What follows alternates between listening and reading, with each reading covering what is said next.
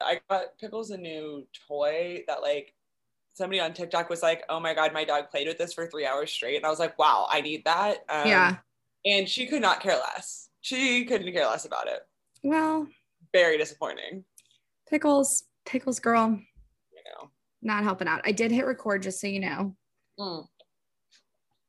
Not that we need to rush. I just figured we might say something that you can use.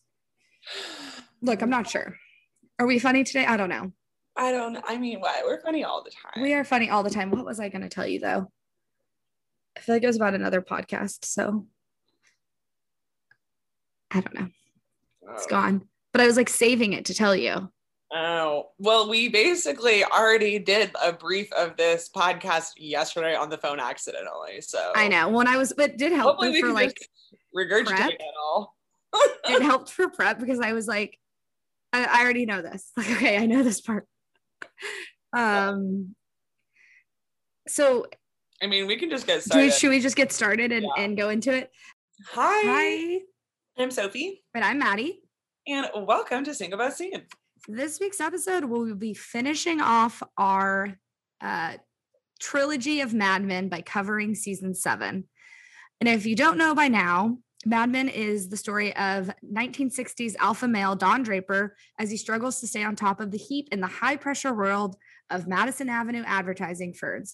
Aside from being one of the top men in the business, he is also a family man and the father of young children, which each time I read that, it reads less and less true. I've never met all of it becomes less and less. I know. And like, I guess I could have found like a season 7, like what would have been on the back of the box set season 7 description, which would have been like, Don is a man wandering and has no family and no home and no job. But this seems less depressing. I guess. So okay, you mentioned it before. I don't know if it'll stay in or not. So audience, we have conversations that are not recorded, shockingly. How do you typically feel about like final seasons, finale episodes, like kind of all of the hoopla that goes along with the end of an era or the end of a show? Yeah, I think it depends. Most of the time though, I'm very suspicious. Okay. Apprehensive maybe is the right word.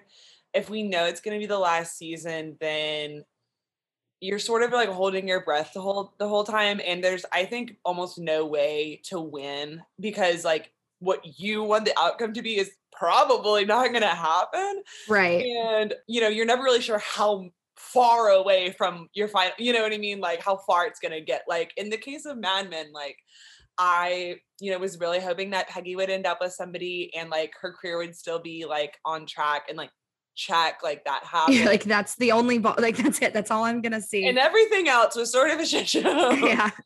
But there's also something about knowing that like whatever plot is happening in the final season, like is it like they can't undo it. They can't undo it. You're not gonna get like the characters aren't gonna get themselves out of this hole or like redirect. Like there's just no hope at the end of it. It's just sort of like, and then this happened, and then this is happening now to them, and like that, like that's it. Maybe for that character, like I'm maybe never gonna see that character ever again. Oh yeah, Ginsburg. It's like, oh my god, like okay, bye. Like, yeah, I agree with you in that. Like, I think that I put a lot of anticipation on final seasons, and I think in the instance of Mad Men and like some other shows where they know going into it it's their final season, I trust that it's like what they wanted, right? Like they knew. I think the Mad Men creator found out at the end of season 4 or that end of season 5 maybe that they had 6 and 7. Like they definitely got the last 2 seasons before. And so I liked knowing that this was his plan all along and not some weird rushed thing. And like especially I watched an interview with John Hamm with the make the world a Coke or get the world a Coke, that they had to like get the rights from Coca-Cola for that like years before. So like stuff like that makes it so that it's like, okay, it's kind of worth it. But then I don't know. I remember I tried to watch Lost a few years ago and every single person was like, oh, the finale is terrible. Oh, the last episode's shit, like whatever. And I'm like, but like if I watch 90 hours of a television show and don't like one, I just don't see that it like outweighs it as much as people put like the pressure on. Like people who are like, I'm never gonna watch How I Met Your Mother again because I hated the last season. It's like, just don't watch the last season.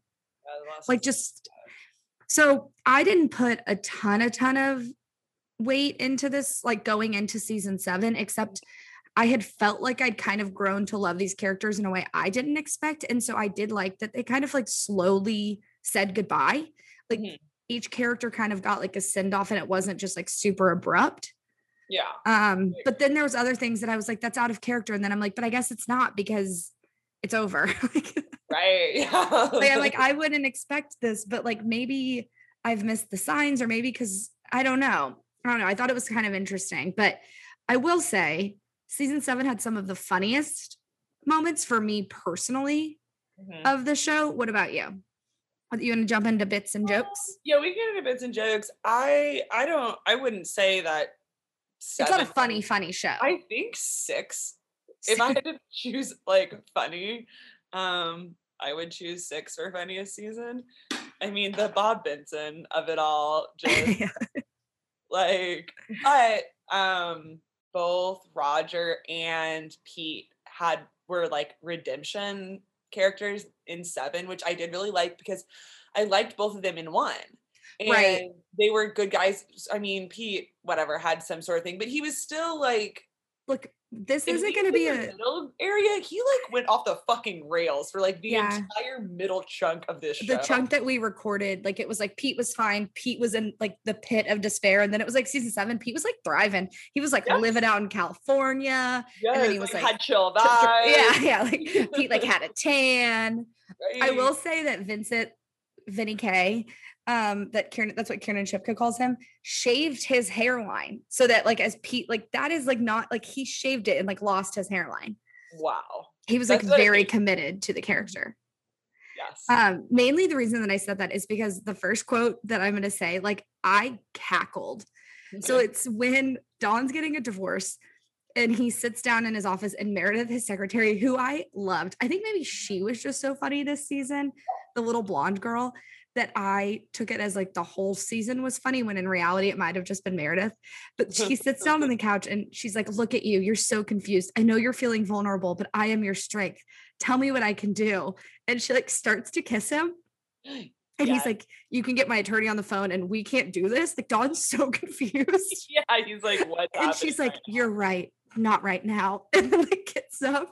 The way it was done was so freaking funny. And like, I think that John Hamm played it really well. The whole scene, like to me, was the funniest interaction of maybe the whole show from a character that I wasn't expecting it to be funny from at all. Yeah, no, that was hilarious. There's actually a Time article said Mad Men's Meredith explains why she's Don Draper's best secretary ever. She probably, well, I don't know. I think Don is his best secretary ever, but Meredith was very, very needed. I think because Don was like, you know, when you're talking to someone and you're like, you're not physically in the conversation with me, but your body's here. Mm-hmm. That was like Don in season 7. Like everywhere he like wasn't there. Yeah, no. Which is like either good or bad acting. Probably good. But what about you? Do you have some quotes written down or bits or funny moments? I don't have as many as I just got real excited about that Meredith quote. But I did just copy and paste. Pickles. Pickles has some quotes, I guess. What did you think was funny from season 7? But is the rose bouquet thing, did that happen in 7? Okay. I'm like 99% sure it did. Let me look it up though. Let me tell you, it is the one joke I wrote down. Hey, I hate to call my own bluff. It is the only joke I wrote down for season 7. And it's when Peggy walks into the office with Stan. There's a huge bouquet of roses on her secretary's desk. And she goes, oh my gosh, because it's Valentine's Day.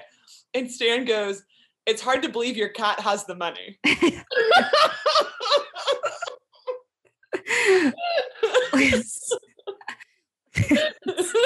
It's so funny. I will say, so I was looking up articles and whatnot today, and one of the reviews was some, I'm sure, white guy in a basement who was like, Peggy's such a brat and so fucking annoying, and why do we like idolize her or whatever. And then I was thinking back to that episode and I was like, she was such a brat in that Valentine's episode. I just thought it was like, it's one of my favorite B plots, but it is just a giant bit. Like, it's so, yes, it's a giant bit. It's so funny. Ted did not send you the flowers.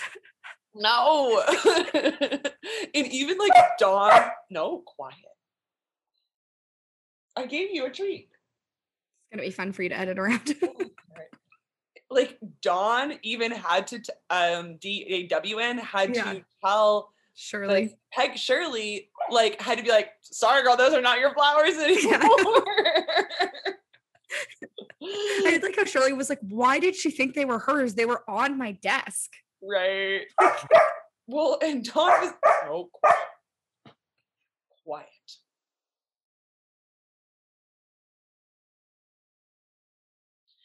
And well, like Dawn was like, well, did you tell her that they're yours?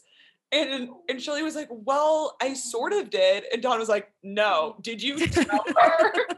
And she was like, well, there was an opportunity. And Dawn was like, I don't believe you. This is your fault now. Yep. Oh, that's a good one. Oh, that's so funny.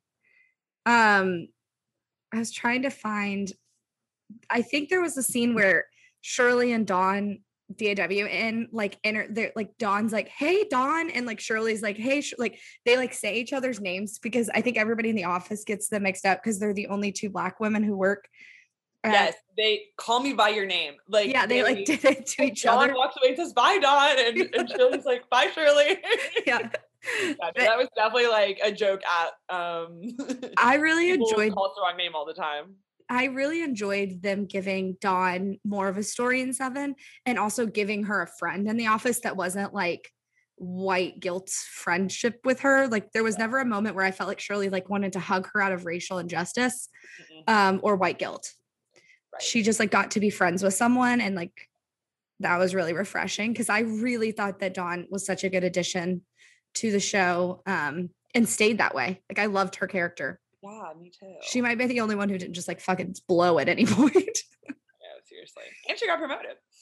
Okay, so I have another one. So when Megan asks to meet with Harry when she like flies back from LA, I don't know. I'm not going to say it. Well, their whole interaction is very funny, but it's when Harry comes to meet and tells Dawn like, hey, I'm going to meet with Megan, and Dawn's like not married to her anymore. Like she's, do whatever you want. Like, can you help her though? Like, is this something you can do? And he says, of course I do it all the time. I just wanted to let you know, been down this road before and you always find out. And Dawn goes, because you always tell me. And Harry goes, yes, but she didn't want me to. And I was like, yeah, Harry, you're still telling him. Like Dawn never would have known. No. Again, like, and like, not married anymore.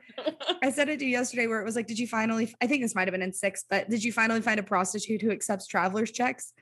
Like, Harry tells Dawn all of his secrets. It's like, don't tell Dawn anything because he'll flip it around on you. And it's such a brown noser, right? Yeah. It makes no sense. Oh, loved it. Oh, and then Dawn says it's never stopped you before. Right. That's the end of that like thought, which is true. Like Harry has never kept a secret, which has benefited Dawn a lot. Oh, 100%. Like Harry is the one that tells him about that fucking meeting. Yeah. That, like, where he just invites himself to a meeting, which of course is like the Don Draper calling card of like, I'm just showing up to stuff. And also I'm just disappearing also. But yeah, Harry he's like, well, I shouldn't tell you, but here's the address of this meeting that's happening. But it's behind your back and about you.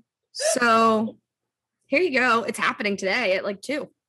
At 2, you take my car. I bet you can make it there if you leave now. But can I have an office with that doesn't have a pole in the middle of it? It's like, no. No, actually. That's where we draw the line. What do you have what is another one that you have? Oh, no, that's it. Okay. I don't have that many more. I have 3 more. Yeah, let's so and this was, I think, more of a B plot, but just the epitome of it made me laugh, which was Roger having Ted and Dawn write the future speech for the McCann retreat. And like Ted and Dawn's interaction whenever he realizes that he has Ted first. Yes. And that Roger just couldn't write like down. And also in that, Dawn's like written down his notes, and his secretary Meredith, who might be the MVP of comedy of this season, is like, okay, so you want to like get bigger clients, like do something else, and a space station. And he's like, no, a gas station. And then when Pete and Trudy are trying to get Tammy into private school and she gets denied, and he yells, because she's like, it's because we're divorced, like they heard. And he says, Greenwich, Connecticut is built on divorced money. Yes, that was so it's like accurate.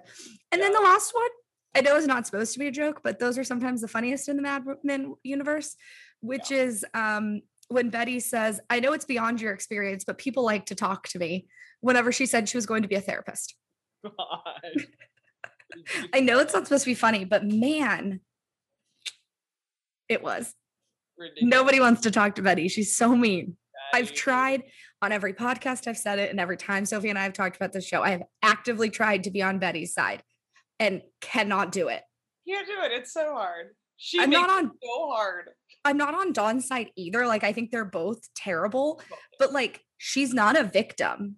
No. And I have to wonder, like, when the press was covering it, like at the season 1, I can see maybe season 2, like early Mad Men people like glorifying Dawn because he was like so cool and suave and like getting all these women and like doing his like cool pitches and like Kodak podcast. He got a raise every other episode. Yeah. So like, I get how maybe people were like, screw Betty, she's so annoying and whatever. But by like end of season 5, early 6, when Dawn's also kind of a pathetic mess, just in a different way, I have to wonder how she felt like people were still picking Dawn over her. You know what I mean? Like, I can't imagine people being like, ugh, Betty's the worst because of Dawn. Because at that point, she did it. And Henry Francis spoke like 3 times once they got married. Yeah, we never saw him basically. But I don't know. I love January Jones. I'm watching her in The Last Man on Earth. She's very funny, but just Betty did not ever redeem herself in my eyes. No. Even the note. So going into heartbreak scenes, Sally kind of having to be the adult after Betty's diagnosis and doing that stuff was really hard to watch. But I would say even when she read that note that Betty left for her, it was like not even that emotional. It was like, I've always worried about you, but you're a girl after your own heart and you'll do okay. Love, Mom. Yeah, what the fuck? Like the least sentimental. I was like, what? Like, you know, you're dying and you basically write her a yearbook post. I mean, yearbook posts have more emotion. Like hags, like have a great life. Like, it was mainly about like what outfits you should be in. Yeah, like I always thought you were very. Hold on, I just remembered the funniest thing, and I don't remember if it happened in 7 or 6. Whenever, oh my gosh, I'm gonna have to look it up. But Betty and Sally's conversation about her needing a nose job, and then saying like it's not like an abortion in the farm or whatever. Yes, I think that was in 7. Yeah, because they had to bring her back from school. She like showed up randomly at the house a couple times in 7, and this was one of them. She like got hit in the face. Sword fighting with a golf club. Yeah. Betty was mostly concerned about the superficial. I wish I could remember exactly what she said. Yeah, and she didn't even need surgery. It wasn't broken or anything. Yeah, but Henry, it was a perfect nose and I gave it to you. And Sally replied, it was a nose job, not an abortion.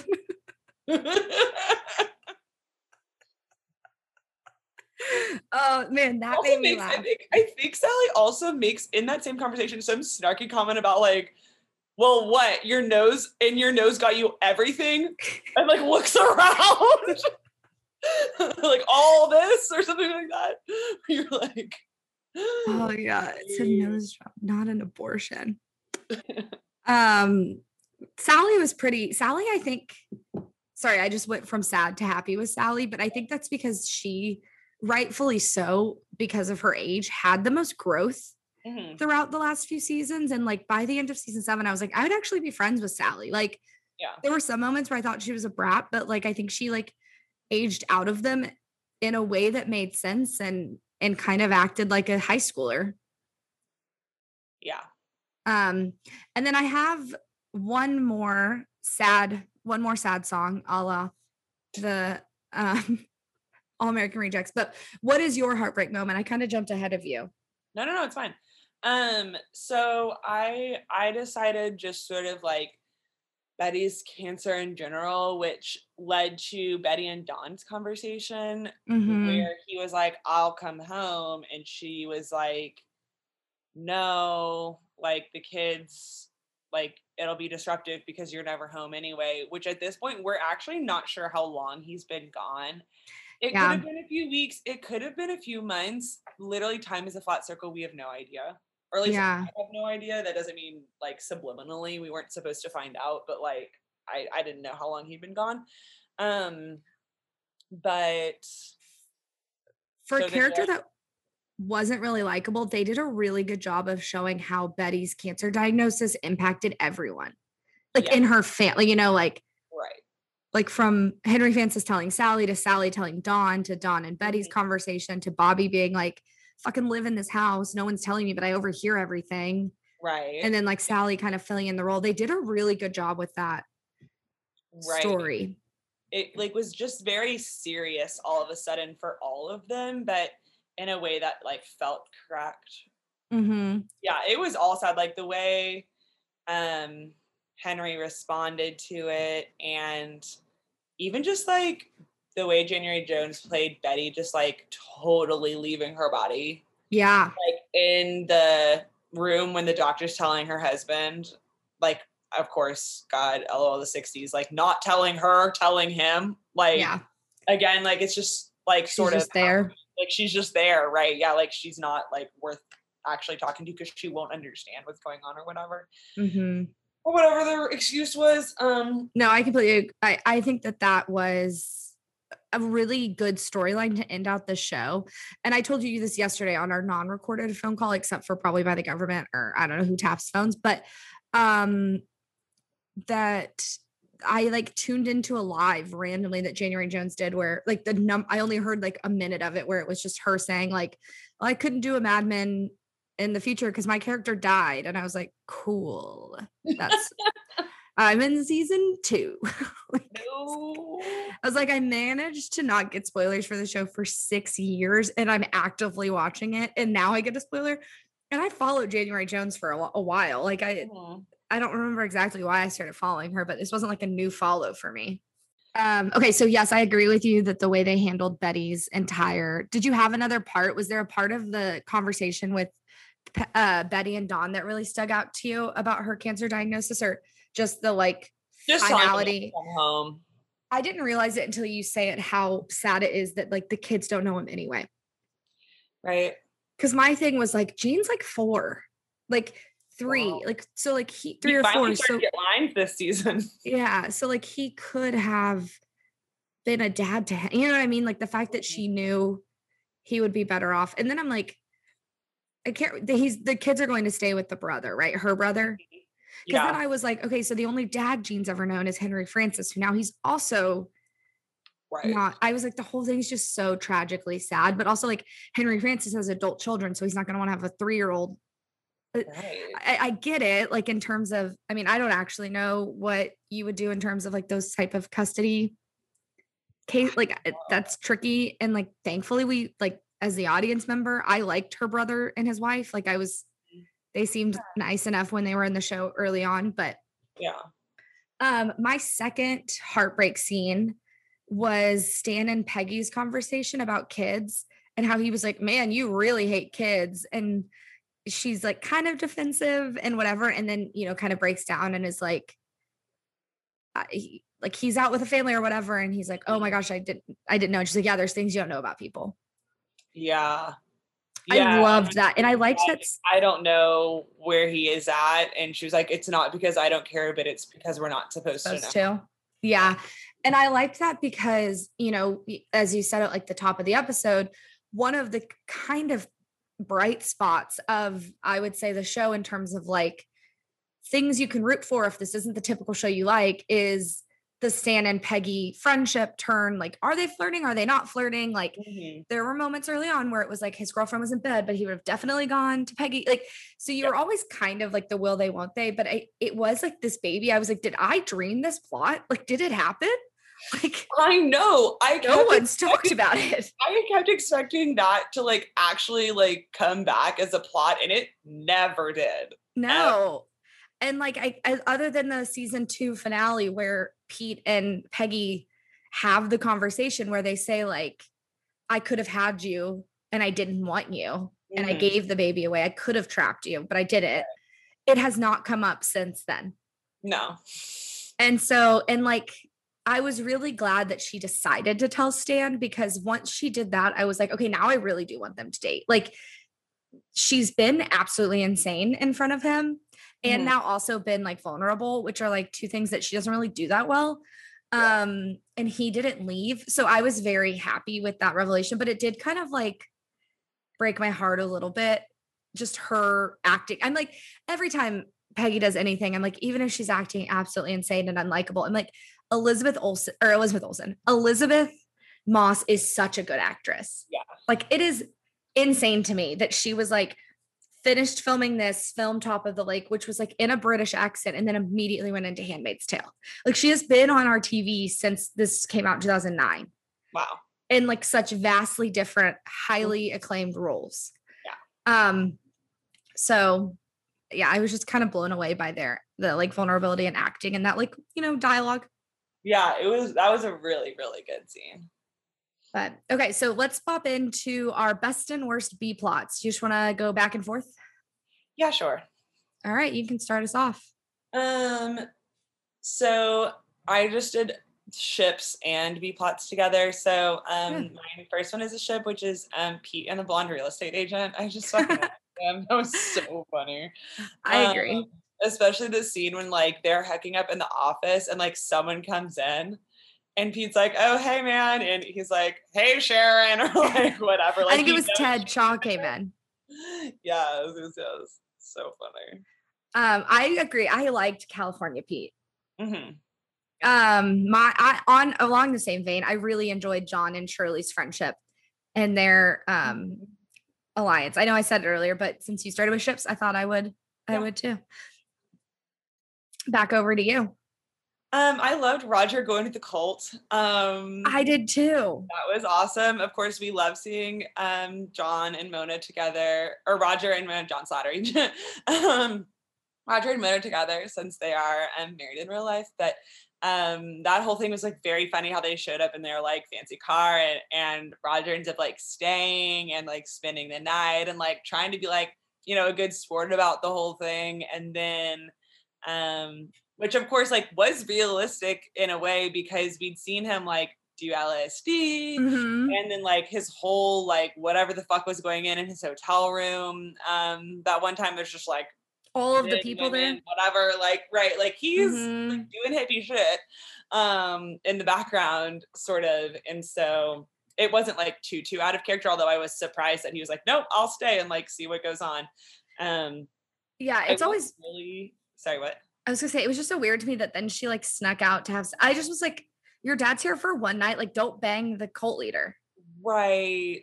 Like for one night, can you just not? So that was kind of funny, like Mona's like manic response and the husband punching him out. And like, I just don't get it. And I think maybe it was more common. I mean, I think it was actually more common that people would just like leave their kids. Like, I can't think of what her name is. Well, the kid's name is like Ellery or something, but she just like has a child, like she has a baby. She has a son who has a girl's name. Ellery, I think is his name. Ellery, I think. Something like that. Someone's gonna be screaming in their car. I know, right? Maybe that's giving us a lot of credit. Right. Yeah, it was weird that she just like, and that was it. Like that was the last time we saw Margaret. Her dad was Roger, just like leaving her there, right? Yeah. And it was like the whole thing was like, I understood from both Roger and Mona's point of view, where they're like, we shouldn't have to convince you. Like, yeah, we've given you everything. And when she like had the like sit down dinner with him in like episode 2, like early in the season, and was like, I forgive you. And he was like, I didn't apologize. I didn't apologize. Like thanks. For what? And yeah. And so I did kind of feel that like something was off with her. And I probably should have guessed commune. Just given the like 70s, the 69, 70s of it all. Yeah. But I did like that he, at the end of the day, like kind of just like let her do her thing and was like, look, yeah, I think you're going to regret this. Cause you said this yesterday on our mini prep for the episode, which is like when she yells back, like, you left me all the time. Like you left me. And it's like, yeah, but aren't you still mad? Like your kid is going to be mad that you left him, right? Like if that's your logic. Right. Like where does the cycle end here? Yeah. Like it's not like, okay, well, you left me, so I get to leave my kid. Also, like going to work every day is not abandoning your child. Yeah. That's and like literally not. Like he came home. Right. And he might have been cheating, but like we don't know when you knew that.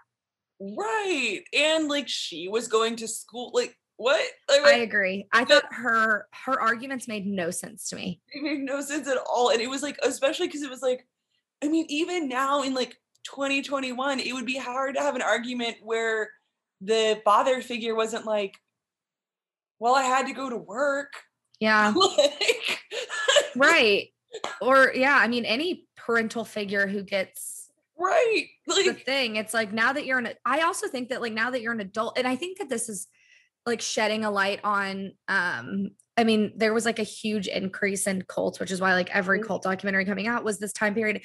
And I think it's because all of these people like had gotten all the money and done all of the stuff, and they still weren't happy because they weren't like getting fulfilled in other ways. And I think this is like a prime example of like Margaret never needed a job. So she didn't know that money costs, you know what I mean? Like, so she didn't know the value of money. And so she was like, well, this isn't fulfilling me and it shouldn't have fulfilled you. And it's like, no, he worked to get food on the table and you've never had to work. So like, just like play tennis with your friends in the city and like pick your kid up from daycare. You know, right. Well, and I think that was part of the whole like cult thing in the 60s was like everyone who had grown up in the 40s and 50s had like experienced that like post-war like super like Betty Draper of it all, right? Like super stereotype, like you like had to be a housewife and like raise your kids, you know, the 2.5 kids, all that like stereotypical American things now. But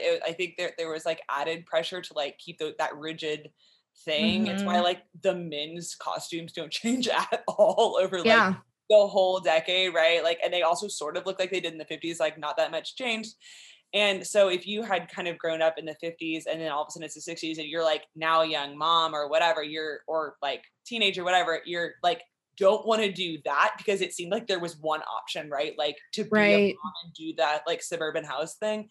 And it just, I understand them not feeling like there's any other option really. And so I agree. And like, it's something that you just said that kind of made me think is it's frustrating, I guess, in one sense that Dawn, of course, then went and married like a 25-year-old, but I do think it was really important for his character. Same with Roger. While it's like, I wish you would just marry someone over the age of 26 that's like on their own health insurance, but they did both get to see that like generationally how different they were from like especially like when Megan and Dawn would talk about like music, which didn't happen a lot, but it was like these big glaring things where it was like he was so set in his ways and like I think enjoyed kind of the fun of Megan and enjoyed the fun of not having a Betty Draper who like when he got home had everything. But then on the flip side, I think missed some of the stuff that Betty did and having dinner ready when he got home and expecting to do all this stuff. Whereas like Megan didn't in a way was like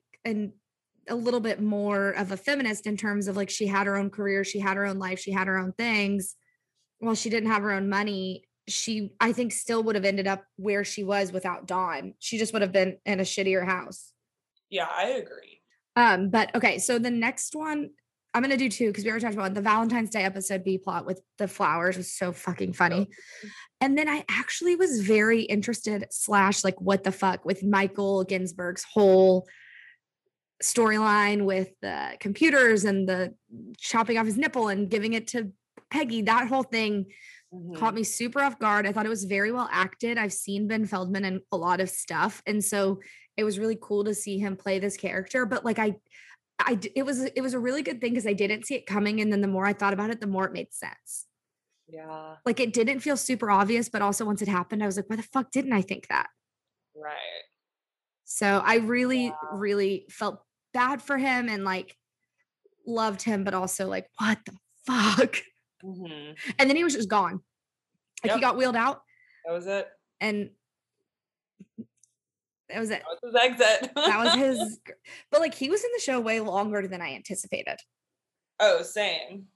I I enjoyed him as a character. I mean, even to the end where it was. Yeah, I thought I was gonna hate him. Mm-hmm. When they first cast him, I was like, no. But he ended up being same with like Matthias. Mathis. His name's just Mathis. The other creative guy who hooked Peggy up on a date. I liked that B plot too. Got fired. Yeah, but I think he just didn't get asked to go to McCann. Is he different than the one who got fired for messing up in a creative brief and then Dawn gave him advice and he took Dawn's advice too literally? Yes, and he like basically told them to like fuck off. Yeah. But remember when he set Peggy up with his cousin and the cousin ended up being hot and was like, let's go to Paris together. I remember that happening, but I'm not putting a name to a face. It's fine. It's okay. What's the next one on your list? So, Joan and her old retired rich guy, which you predicted. I could have been a writer on this show is what I'm hearing. In the last episode when we talked about Mad Men, I had complained about how Joan's husband made no sense and seemed like a wrong match for her. And what I actually went her with was like an old white guy who like had a bunch of money and like appreciated her. And that is exactly what she got. Yeah. Which was really fun, and they had fun. I loved when they did cocaine in Mexico. That was hilarious. Yeah. And she was like, oh, it feels like someone just gave me very good news. I like that. And I liked that she got her little happy ending with the Holloway Harris Productions. Yes. I liked that. Have two names to sound official. She just used hers. Yeah. And like true Joan form, right? Mm-hmm. So the next on my list is Dawn being like unemployed from the firm because I think it needed to happen. Well, I didn't enjoy all of it. I think that it was like the fall from grace was like justified. Like he was like a fucking mess at the end of season 6 and it was about time that his actions had consequences. But I really enjoyed that he was like kind of mood lining with Freddie Rumsen. That was hilarious. Another character I couldn't figure out how they kept bringing back, but I loved every time he popped up. Yes. And then him having to work for Peggy when Dawn came back. Peggy was great. And I'm like, okay, here we are, season 7, full circle, like kind of predictable, but that's fine. I'm glad it's happening. I do wish we would have seen more of it. Because that seemed like a really interesting dynamic and Dawn being in a different place.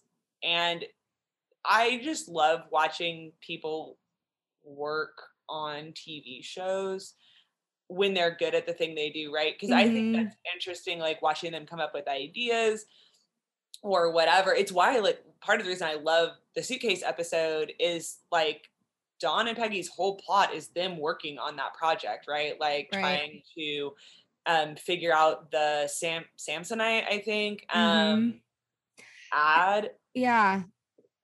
And so, I would like, other than him that one time being like, oh, I have to write 25 tags for Peggy, like. But I will say, in a similar vein of the Suitcase, and I understand why the Suitcase in season 4 gets that amount of accolades. Like, it is a wonderful episode. I thought that the Burger Chef pitch was kind of the season 7 version of the Samsonite. Like, he kind of dismissed her idea, which then made her go crazy, forcing her to call him. And then they worked late in the office. And then that episode ends with like her, Pete, and Dawn like sitting at the table. Like I really liked that version of them working together kind of after he'd been a brat and like thrown his temper tantrum. And then while her title was like technically like she technically was the lead on that, I did think it was really cool to see her, because you do have that where anyone will be like, oh, okay, like I guess if that's like what you want to do, and then you're like, fuck, it's wrong. Like, why is it wrong though? And it's like, no, I was just saying like it's fine. Like I wasn't trying to be whatever. So I enjoyed that they actually did that. And it was like a 2-episode campaign, which was rare for them. Yeah. I did like that plot, and I'm glad you're right. It was like the suitcase one. And by rare, I know they work on like the same clients all season, just actively talking about the same client. It was like plot. They weren't trying to win it. It was theirs. Right. I think sort of just like in general, I would have liked to see everybody in the office a little bit more.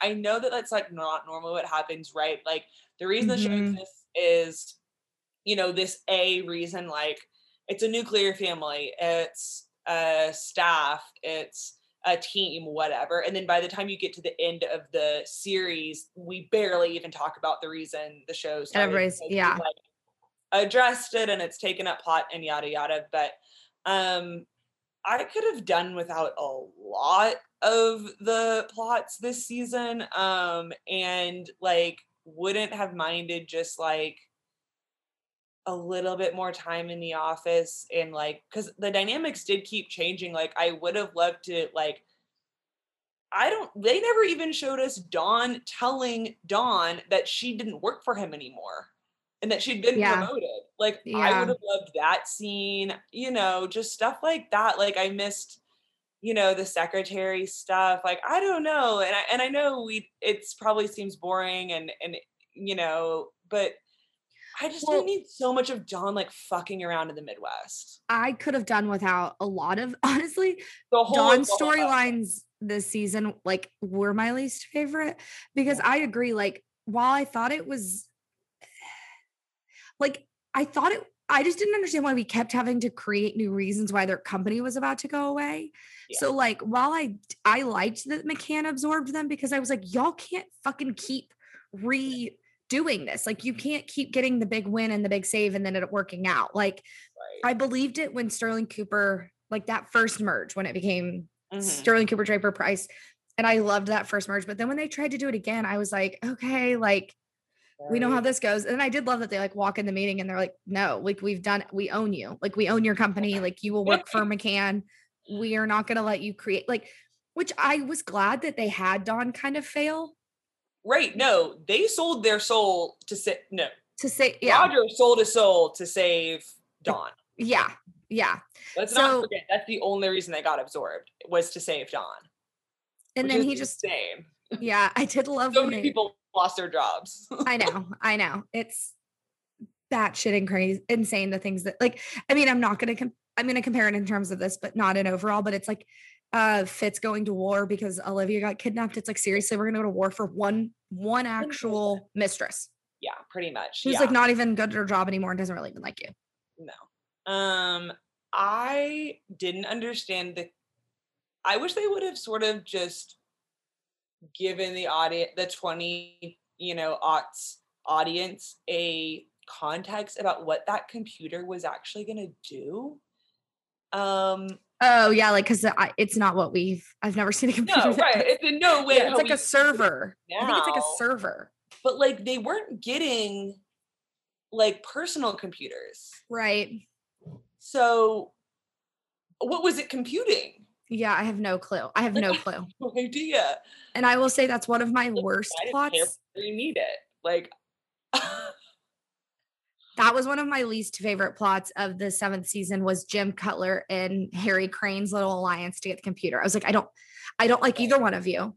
No. I don't like that now Lou's in on your little kumbaya conversations. And I don't enjoy having y'all talk about a computer that's going to make, like, then when Ginsburg went crazy, I was like, it's fucking Harry's fault. Like, it's all Harry's fault. I hated my feelings about Harry were like a straight downhill, like basically this entire series. Yep. By the time we got to 7, I was like, literally anytime he was on screen, I was like, Ugh. this guy. Yeah. I was like, he is gross. I don't like him. I mean, when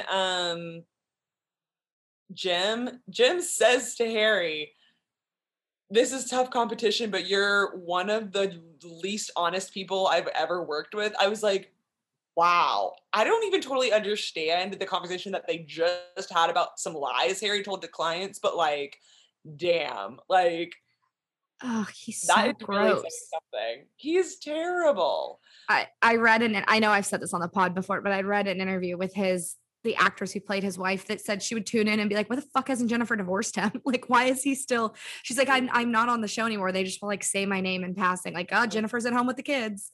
Right. And it's like, yeah, he's just like, they like spent enough time to make him a character who was important enough to like be a partner, but not enough time to give him any redeeming qualities that they gave to like Roger or Pete or anyone else. Yeah, he just like would pop in to be swarmy and like fuck someone over and then leave. Right. Yes, he was like a supporting character to everyone else. And once he lost Paul as his kind of like minion, it was kind of like, why is Harry still here? Right. Yeah. And like, I guess like the media thing, I don't know. I just wish that realistic, someone else would have come in and like been experienced and taken Harry's job in the real world. Because like, obviously, I guess maybe not experienced. It was new. Like he was right about that. Yeah. But yeah, no, 100%. Are you kidding me? Roger or what was Cooper's first name? Bert. Which R.I.P. Bert Cooper. One of them would have been, once they realized there was a shit ton of money to be made in commercials, yeah, they would have hired someone legit to come in. Because like, was Harry even like I think he was just an account man, or maybe he was in creative. I have no clue what his job was pre-media. Like accounts for commercials. Like how does that even work? I don't. It just. I think he just handled the like media relations. So like, if a client wanted to buy an ad spot, then like Pete or whoever would introduce them, and like he would like broker it. Yeah, he would be the broker between the client and like buy the ad space, which like that job, I guess, would have been relatively new. So I don't know if anybody could have like come in and been more experienced. I just think someone more likable would have interviewed. Yeah, he really sucks. Okay, let's see. Do you have any? I have a few more favorites. What about you? So I do think it's worth noting when there's not really anywhere else to put it, but when Dawn goes to the retreat with Stephanie and they're all sitting around in group therapy, basically, and that one guy says, starts crying, right? Like he I can't remember what his thing was, but he was like, he had some metaphor, right? It's like, he's like, I feel like I'm in the refrigerator on a shelf and like, people open the refrigerator and look at me, but then they reach for something else and like then they close the refrigerator again, right? Mm-hmm. Like something like that. Mm-hmm. So basically, he was feeling not seen, right, by like anybody, and like he had no impact. Which a real stretch for that to be what Don Draper identifies with. I'm like, you're in charge of everything. Like you love being the boss of everyone, and yeah, right now you're fired, but it's your fault because you walked out of that meeting. Other mistakes, right? I'm like, it has nothing to do with your ability to be a leader.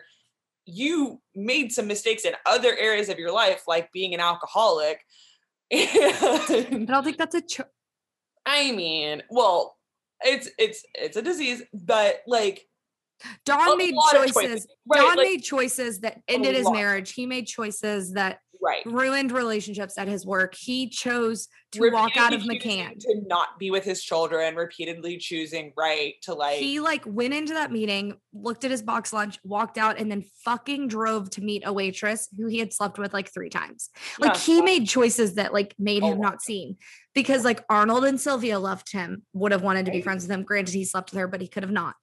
Megan was happy in her marriage, could have stayed happy. Like he could have stayed seen for lack of for the point that you're making. Yeah. Right. And like at no point did like all the underlings, that's what I don't get. It's like all the underlings who worked at the office, whatever office it ever was, they always like respect, fear Don.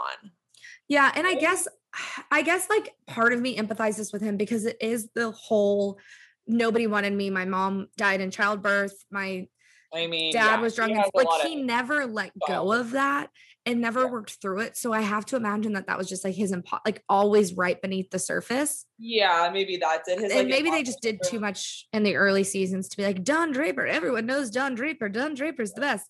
You've slept around. I know, like they made him like so name recognition that like, and I don't know, I've never felt not seen. I don't know what that feels like to be that depressed. So. And I do think that Don Draper, Dick Whitman of it all is probably a big part of that. Yeah. Right. But when I was listening to the Mad Men Happy Hour podcast, they pointed out that like Don gets up, right, and goes to hug the guy.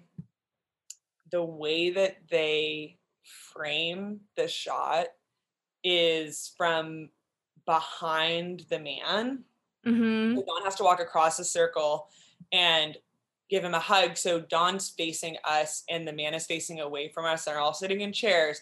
And the way that the guy is sitting is like leaning on his left arm and has his right arm out. So it looks like the Don silhouette in the title sequence. Oh, cool. / logo. And so then Don gives him a hug. So it's like a metaphor for Don hugging himself. Ah, I can see that.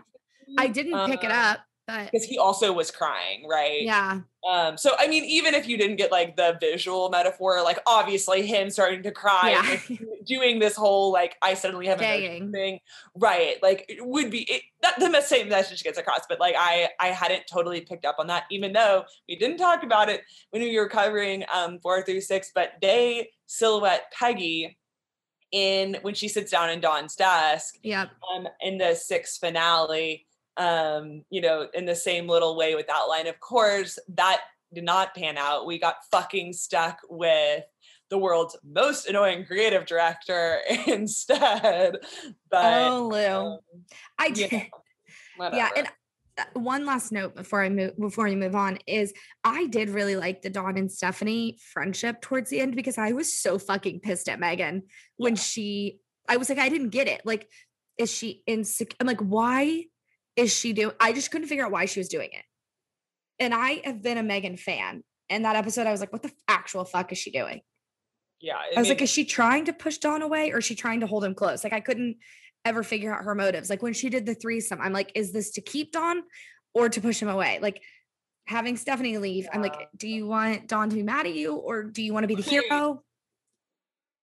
Never could figure it out.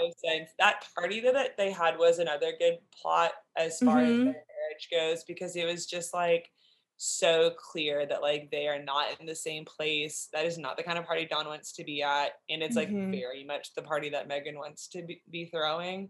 Yeah, it made me kind of miss parties. Blew my mind. That's the next thing on my list of my favorite B plots.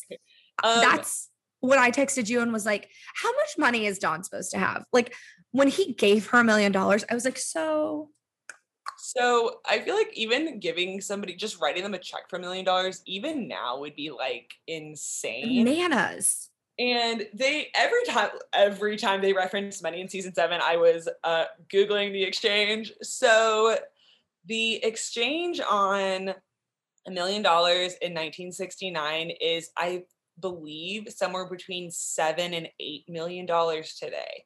So basically he just wrote her a check for like 7.5 mil. Which also, I loved that at the beginning of the episode, she was like, no, I don't need moving expenses. And he's like, I'll give you $500 to move. And she was like, okay, yeah, that should be more than enough. And then I did like Roger's whole spiel where he was like, she's going to say you ruined her life and did all of this stuff.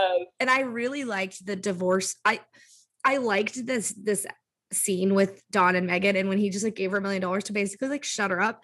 And then I loved that Marie Calvé robbed Dawn of everything and then had Roger pay for it. Yes, that was hysterical. them ending up together was like chef's kiss. Like, Yes.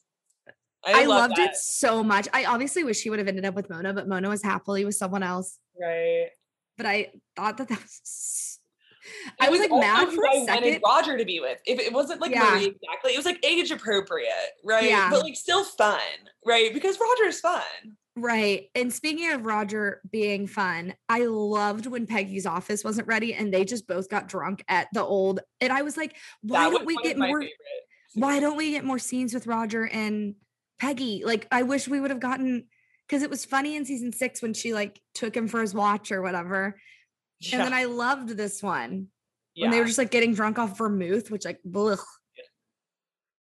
And just like him, what was he like playing the organ? And she was like roller skating around the empty office. I mean, it was so funny. And then the scene of Peggy like walking into McCann with like her little cigarette and her octopus poster from Bert's office. And like her little box and just her little sunglasses on inside. I was like, yes, Peggy. I have that sticker of that walk on my computer. I loved it so much. Yeah. And she said in interviews, like, it was so fucking heavy. She was like, the box, they like didn't believe in like any, like they wanted it all to be realistic. So she was like, I was holding the print and then the box and then the cigarette and then like walking. She was like, it was not fun to do. It was not glamorous to do. She's like, I love that it turned out like, looks great, but she was like, it was so fucking hard. And I was like, yeah, when you're carrying like a photo, like she was like, it was a weirdly sized print. Yeah, it was huge. Yeah. Yeah, I loved that. That whole thing was so funny. So I have like 3 more, but one of that I like. One of them, it's like one of those where it's like not something I liked or disliked. I just was like a fucking course. But when Glenn showed up again and was like professing it and like love Sally and all of that stuff, I was like, of course. Like I wasn't even mad. God, Glenn, I know at this point I expect it's comic. At this point, right? I'm like, Glenn's gonna be in Don Draper's chair in the opening credits. Like whatever, that kid pops up everywhere. Right. I loved watching Sally's face recognize that Glenn was like interested in her mom. Mm-hmm. Like, I thought that was so funny because like we as the audience have known that like Glenn's kind of been obsessed with Betty the whole time. Yeah. And like, I think that he did end up developing an actual friendship with Sally, but like was always in love with Betty. And like, I think that's why the friendship with Sally felt so non-creepy in like 2 through 6. Mm-hmm. And felt really like kind of sweet and brotherly. And then when he like, I don't know, I loved that Betty didn't recognize him. Like I loved the whole bit of it. And like, I wasn't even annoyed. I was like, come on in, Glenn, sit down. Showed back up in the house later though, and Betty was like, Sally's not here, right? And he was like, yeah, I know. I screamed out loud. I was like, no, what's happening? Oh, I loved it. So it just was so fucking weird. Her touching his face and him being like, well, you're the one for me or whatever. He's like, why can't we be together? And her reason was that she's married. Betty, that's the best you could do. I know. And he was like going to Vietnam because he like knew it would make Betty proud. It's like, what the fuck? I mean, men go to war for such stupid fucking reasons. The payoff it was worth it. Like it was worth it. Yeah. He really irritated me in like hindsight now. Like I don't think his character ever bothered me. He was just fucking creepy. He was just creepy. I could never figure out what his intent was. What always annoyed me. It was to get Betty. Now we know. But he was like 8 when they met. I was always right. The lock of hair. I was always on defense trying to protect Sally. Yeah. Like, I'm like, I don't want her to like have a crush on him or like whatever. I mean, I don't know. Is he going to kidnap her? Like I can just fucking figure out. I know. But then it was sweet whenever, we talked about it in our season 6 episode, but like whenever he came and rescued her yes. After that, I was like, okay, no, he's good. Like he really is like doing the brother thing or whatever. Now we know it's because he's in love with her mom. Yeah. And that's probably why he destroyed their house in like season 3. Or season 4, like a fucking psycho. It's so weird, but I don't know. Endearing. I don't know how to feel about him. I just knew it wasn't in my worst plot, which made me feel weird. Mm-hmm. So I did like his 3 phone calls with the most important women in his life. Dawn's, his call he had with Sal. I thought that was a really smart way. Although one of my worst is that he was on a road trip for the last 3 episodes of this show, like of the series. Used one episode of road trip. I could have used the road trip where he got beat up like seasons ago. I don't need to keep seeing him get beat up in motel rooms. No. And like running away from his problems again. Like, and like, I don't know. And he does it kind of all the time. And this time he went a little bigger with it, which wasn't better. Like, it was so just like, why the fuck is he out in like BFE? And yeah, like in Oklahoma. I think he was in Oklahoma City or something. He was in Oklahoma for forever. So long. I thought he was in Ada, but he was in a town I've actually never heard of. I guess I liked his like the war talks that he got to kind of be honest about it, and then it beat him. Yeah. That was nice that he got to like tell the truth. Like PTSD therapy, right? Group therapy. Yeah.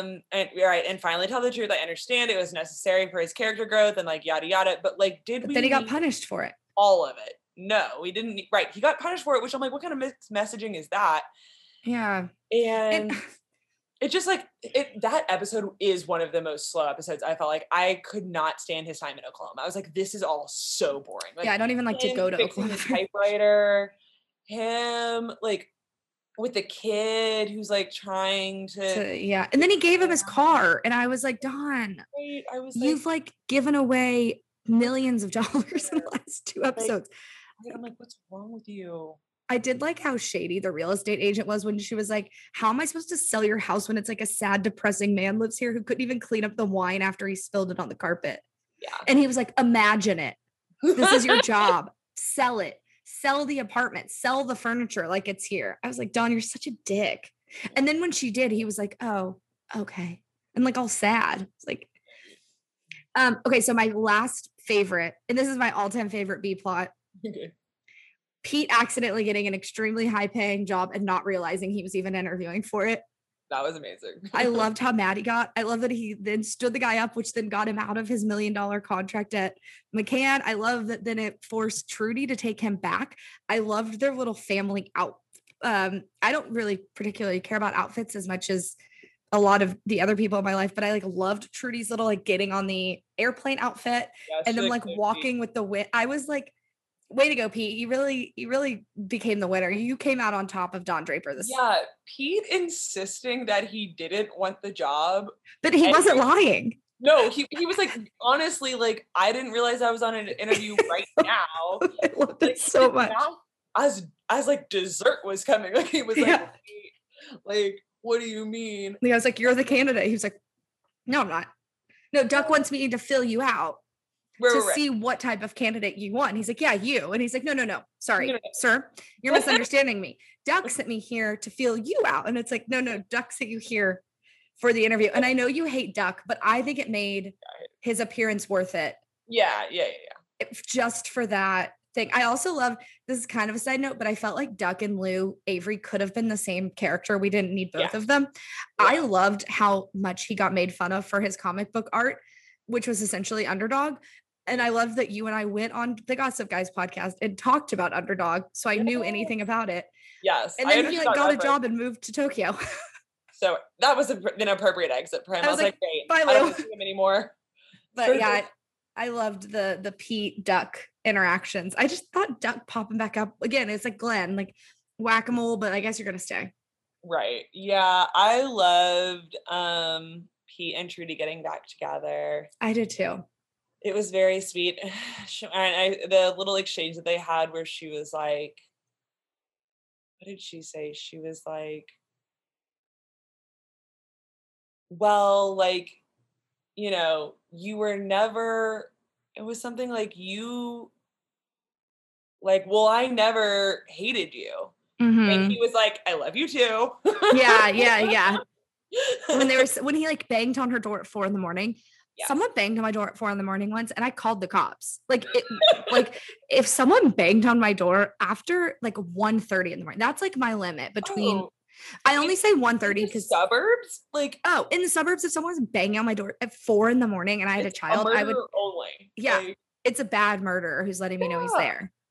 I've never understood people who are like, you just woke me up. It's 4 a.m. It's like, your first instinct was to open the door. What? You didn't even have a cell phone where they could call you and be like, at your door. No. Could have called the landline though. Yeah. I just thought I was happy for their happy ending because by the end of it, I liked Pete. Same. I am not embarrassed to say it anymore. I've sat with it for a few weeks and I feel confident that he was morally better than a lot of the other people who thought they were better than him. And by the time we got to the end, he'd stopped competing with Ken. He knew he was his job. Ken is the reason that they couldn't do their fake thing because he was like, nope, I'm not going to take my business with you. And I actually am done with this. I loved him. I loved, anybody who's listened to me talk knows that I'm a Kenny Cosgrove stan. Mm-hmm. I love that he got off the account, then got the extremely high paying job at Dow Chemicals, then was the client, and then kind of fucked them. I was like, you know what? You've earned it. You lost an eye. Yeah. And they laughed. Yeah. Yeah, I loved Kenny too. I didn't love that he had to be an asshole in season 7. I know it was like a long time coming. Yeah. But he wasn't in it too much, but I can see how you might not like that. So do you have any more favorites or should we go ahead and go into least favorites? Well, I'd be with Peggy and Stan if you want to talk about that now. We could definitely talk about Peggy and Stan now. And we don't have to like talk a ton about it. I didn't totally see it coming. I know that they always kind of teased them. As far as like them kissing occasionally. Certainly like in that the first time they have a project together and they're in the hotel and like he insists he's a nudist and Peggy was like, okay, fine, like calling his bluff on it. I went through the whole range of emotions during that episode, but by the time we got to the end of it, I was like, okay, they're not going to date and they're going to work together and we just need to like clear the air on this. And then like a couple of seasons later when he does drugs, they end up kissing and she's like, no. And then like later that episode, he's like having sex with his girl. Someone's yeah. Someone's hippie daughter who was like in the office that day. Okay. I mean, she was like a teenager or like in her 20s, like whatever. Like it wasn't like a child by any means, but like so it was that then again, I was like, okay, no. That was just like him just like being horny or whatever. And I did love their little phone calls, but to me, it just felt like that, like after that, and honestly, even after the beginning, they just like coasted into like a really positive like work wife husband situation. And like he had that girlfriend, she had Abe, and it never seemed competitive and they never seemed petty about like the other person you're with. Like even that one time when there was a mouse in her apartment and she called him and he was like in bed with the other girl, she wasn't like, well, come, like whatever, she was like, oh sorry, like yeah, like, oh, fine. They were like very realistic. He was like, no, I can't. And she was like, no, wait, you're right. Like, sorry, I didn't realize you had company. Like, my bad. Like, I'll figure it out. And he was like, okay, great, thanks, bye. Like, it was so in no way did it seem like right. It was so platonic, so friendly. Like, I love their best friendship. I think that's one of the reasons I love that it happened, one, over the phone, because so much of their relationship did, and two, that it like kind of caught her off guard, and then how quickly she was like, oh shit, like, no, you're right. Like, I do love you. Yes. I loved his declaration, and I thought it came at a really good time. Yeah, same. In the show too. Like it was like at the end, but not the very, very end. Right, because we got to see their relationship the whole show. Like we didn't see them dating. No, and also like one of the faults that I think Joan has addressed and Peggy's, like everyone has kind of given Peggy shit for, is like, you have no life outside of work. So it makes sense that she would date someone at work, but also date someone who's like not afraid to tell her like, fuck off. Like she needed someone a little bit like who understood the demands of her job and also understood that sometimes she was just being a brat. Yeah, exactly. And he had earlier in the season said, there's more to life than work. So like that means he also theoretically would be like a positive influence on like her work-life balance. That away for tonight, honey. Yeah, I just like Stan was a character that I was shocked that I always loved him. Like even when he was like maybe not right, I still came out being like one of the good ones. Like I think because he was like a creative and not a partner, I didn't associate like any of those guys with the like Yeah. Kenny, Pete, Harry. Like I didn't judge them as harshly as I judged Yeah. the like partners of the firm. Well, because the creatives were never like competing. Right. Well, and they never had like their disagreements with Dawn were always funny. Yeah. And or like I guess maybe because you and I both work in a little bit more creative roles. Like I've been on the other end of a conversation, like I was saying today, where someone's asking you to do something that you're like, no, it's actually not possible. Like I just can't do that. Like I don't know how else to tell you that like I can't do it. Like I'm hearing you tell me that you want it to be blue, but like literally in the last meeting, the client said nothing. No. Blue. Yeah. And like so, we've that's why it's not blue. Yeah. And I think that it showed the importance of like the Don Draper ran creative like an account, right? Like, so his creative department was his account the same way Pete did, like Clearcell or all of the other ones. Mm-hmm. Whereas like, I think because Peggy was like the junior copywriter, whatever, she then like was like kind of in the ground with those guys, but the only girl. So like they ended up having to be a little bit less like sexist and dickish because she was their boss. Right. Yeah, no, for sure. Which was such a smart thing. But I agree with you that, I mean, I didn't see it coming. Yeah, like I never heard, like in all of the years since Mad Men has been on the air, I have never heard the name Stan before. Same. So like, I didn't know that character existed. No. So like, there were no, like I knew Ben, you know, like I knew all the big players. Mm-hmm. But like, no one's ever said to me, like, I just loved like Peggy and Stan from Mad Men. And I listened to like the Shipping Room podcast to like, and like read about couples on BuzzFeed. Like that's like incredibly my niche. So I'm shocked that it hasn't come up more, but I guess for the like sanctity of like the show and the way I watched it, I was really glad that I was like, holy shit, like they're kiss, like he loves her. Like he actually were all like equally surprised. Yeah. Like it felt like I was watching it live.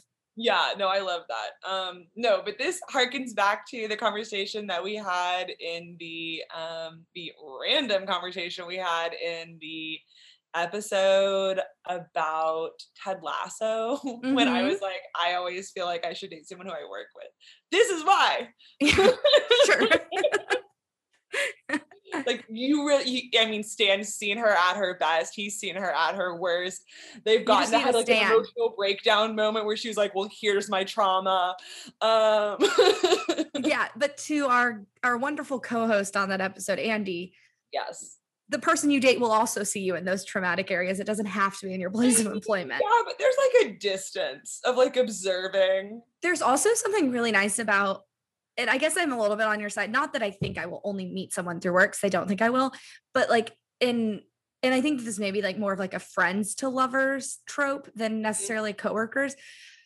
But like her telling him about her baby or telling him about the trauma or like him seeing her relationship with Dawn and all of that stuff, then him still choosing to date her versus them dating and then she tells him and he has to decide.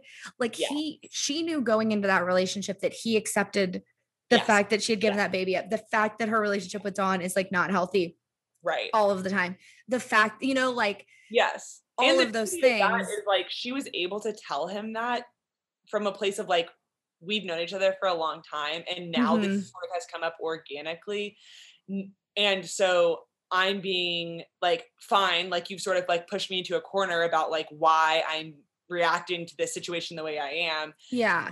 This is what's happened to me, instead of it being like because if they were dating, right, then it'd be like, okay, so like I have actually already been pregnant and like a secret child, and like then it's all about like what it means for quote unquote for them, right, as a couple, and like it's all other like clouded bullshit, like whatever, and you know, why didn't you tell me sooner, all that shit. So I think for better or for worse, Peggy really came into her own in season 6, whether you thought she was like a brat or you loved her. I never thought she was a brat. I thought she had some tendencies where I would be, like a brat, but she never like was a brat to me. I'm like, okay, like no, I was always kind of on her side, except I didn't love the conversation she had with Joan, where they like went to that pitch meeting and like both kind of slided each other. That was interesting. Was that in this season? I think so. But like also they gave her the landlord job with the kid who came and hung out at her apartment. Like they tried to like soften her while keeping her Peggy, which I appreciated. Yeah, I agree. Actually, that's a good point. Let's talk about Joan and Peggy really quick. Okay. Just something I had noticed, and like kind of the guys on the Happy Hour podcast pointed out in a way that, like, I guess men in 2015 can point anything out. But Peggy and Joan had they've had, I think, at least 2 conversations where, like, they're arguing, but they're not really arguing about the same thing. Yeah. And they're definitely not seeing eye to eye even about what the problem is. Right. Which is really interesting that, like, the show wrote these 2 women not as friends, but also not as, like, enemies. You kind of never really knew where Matt they Weiner has each talked other. about their relationship and being like, they were never going to be roommates. They were never going to be Thelma and Louise. Like, they were coworkers Mhm. who, like, and that was it. Right. Well, And I did appreciate that. Like, right. there And are a lot of people who you just like don't want to hang out with outside of work, but like respect.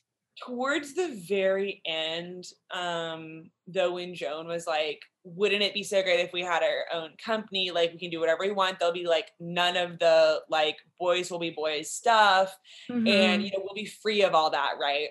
Mm-hmm. And I was a little bit surprised that Peggy didn't take her up on it, just because it would have made sense as far as it's the finale, and like, this is like XYZ is what Peggy's doing next, right? Like, she's moving on to this like high paying, like new creative like field for her, whatever.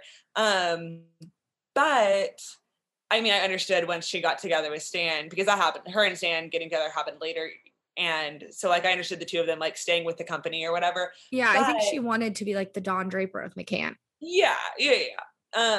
But I understand why Joan pitched it and thought that like it was going to be so great, and why Peggy, that wasn't a selling point for her, because Peggy and Joan had been treated totally differently in the office Mm-hmm. probably their whole lives. Not like totally like black and white, right? But it's like a Right. spectrum of gray, where like Joan simply got harassed so much more than anyone else, but especially Peggy, because not only does she look different than Peggy, but Peggy sort of like kind of kept her head down and like stayed in the creative office all the time, right? Like, she kind Right. of had a less visible role, in addition to just like her looking different, right? And Well, the whole thing of it.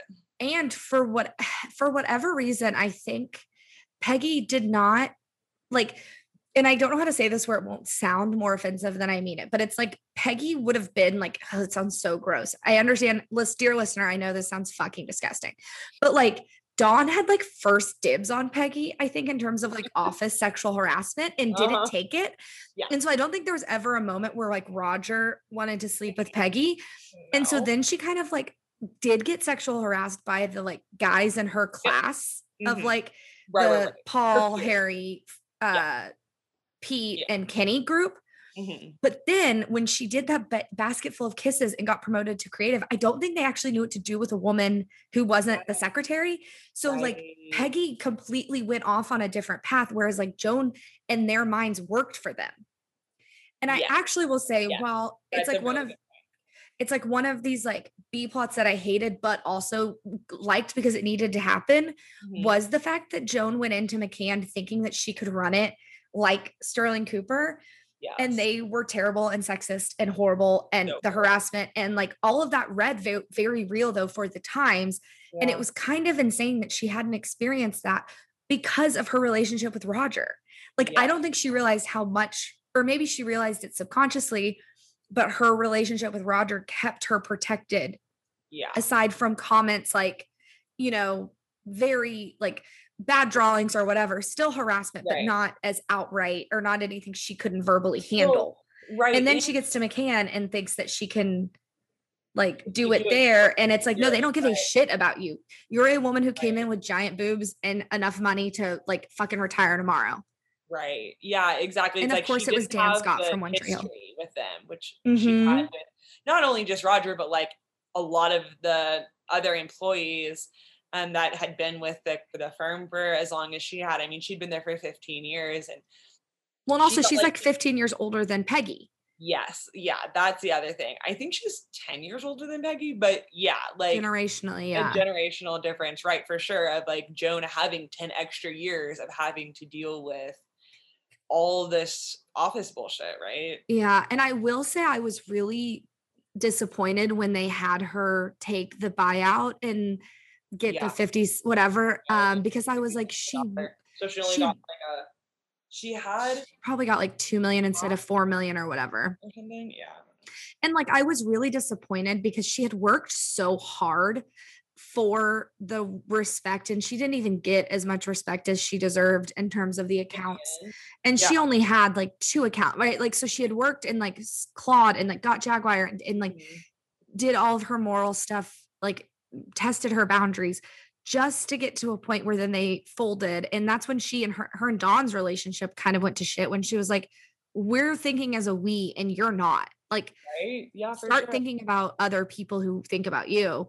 And then she gets fired. And I'm like, she finally does all this stuff and she's just going to get this man and this money. And I never thought Joan was about the men or the money. And so I was so happy when she started the production company.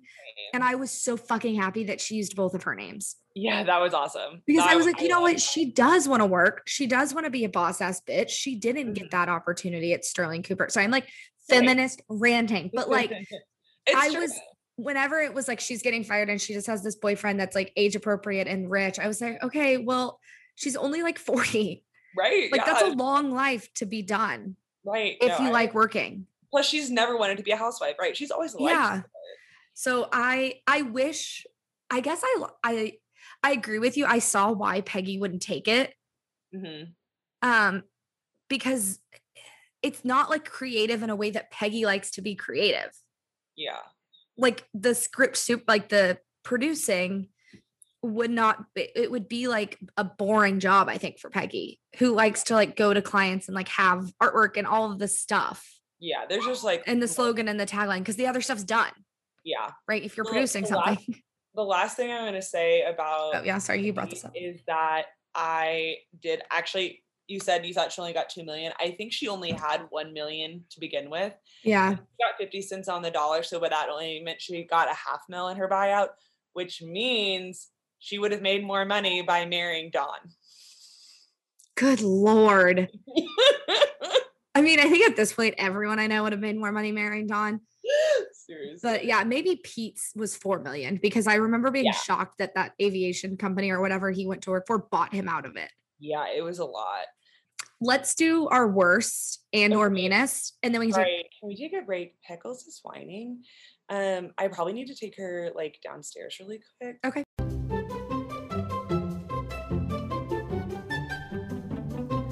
Hello, surprise, it's us again.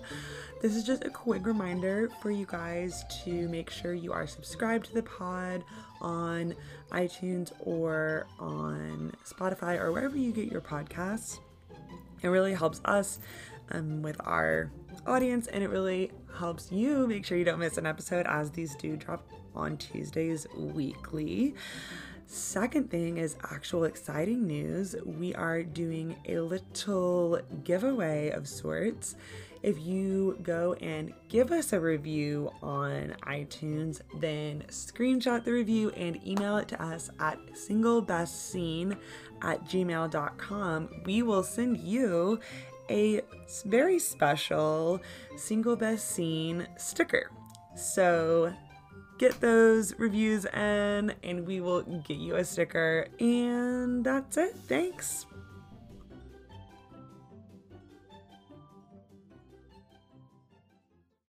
Okay, guys, we're back from our break. We're back. Sorry, we're back. Sophie had to walk her dog, but we are back to finish out on worst B plots. I didn't love seeing Duck again, although like the Pete storyline where he accidentally got a better job was very funny. Yes. I way more hated everything Dawn did this season after the merger. After his divorce is whenever he Right. Okay. Yes. The divorce / like when he The Diane barges into the conference room, like it is downhill from there. Yeah, the waitress. In my opinion.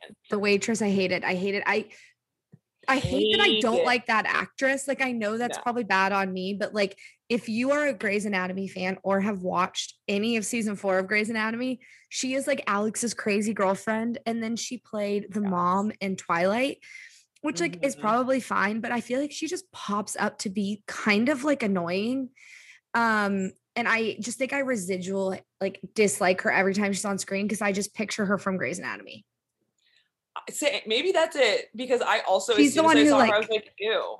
Well, and also like the parallels between her storyline on Mad Men and Grey's Anatomy were so similar in that like on Grey's Anatomy, she like was the girl who got she got a new face, like Ava Rebecca in the ferry, but then she found out that she was like married with a kid and then like ran away and like came back to Alex, but then like slit her wrist and Alex had to like put her like in a treatment facility or something and went away. And then in this, she's like run away from her husband and kid. Like it's like the same thing. And I'm like, why does this actress just scream like troubled mom who can't get her shit together? And like, I also couldn't figure out, like, I've read so many reviews of this episode. Those 2 are my least favorite episodes, 8 and 9. And I tried to read so many reviews to figure out like what the fuck was going on. Like it was and I would have been so disappointed if I watched that live and I waited a full year to see. And like one of the articles was like, she's supposed to be like an every woman. Like he sees her and could think of Rachel, which I did like that they brought back Rachel Minkin's storyline just to kind of wrap that up. That we got wrapped up. Sad, really but like that. But whatever. And then like he was like, if you see her in a crowd, and then in the elevator, Sylvia's in the elevator, and I was like, okay, I guess I enjoyed that scene. But just like overall, Don, and like one of the recaps I read was like, Don doesn't even care about selling his apartment because he could just go move in with Diane. And I was like, what the fuck? No, you can't just like go move in with a waitress you met 3 weeks ago who lives in a apartment that you could own the building. Also, didn't he like talk shit on that apartment? Like, I didn't think in any way he was gonna move in. It was like a comically small, like girls HBO style apartment. Like it was not wish fulfillment apartment. It was like probably a realistic view of what it was like to move to the city with no money. Right. Yeah, exactly. Yeah, I just didn't see the point in her at all. It really seemed like a last fling for the viewers that nobody wanted or needed. Like, I would have much rather just like continued the ghosts of girlfriends past. Right. Well, because we talked about it on the last episode, but like when Midge showed up and she was like addicted to drugs and he kind of saw the downward spout. Yeah. I would have last thing with a secretary that ends poorly. I mean, literally anything else. This like the like jump started. I just didn't see the appeal of her either. Like I didn't see what made him jump in the car, leave his kids and drive to like Kansas. Right. Or wherever Indiana or wherever she was from. If she looked like Betty, like when he dated Anna Camp. Yeah. That would have been a full circle, made a lot of sense, trying to start over again because he'd fucked shit up so much with Betty. If they would have put it after knowing that she had cancer, that would have made a lot of sense because he's like trying to whatever. Or if she looked like Anna, his first not real wife, right? Right. That also would have made a lot of sense. But like this. Well, and also I was so confused whenever he was like, I think I know you. Like, I thought maybe there was going to be some sort of like Dick Whitman style flashback that she was like a kid who was also around, or like the woman who took his virginity's child, you know, like I thought there was going to be some sort of tie.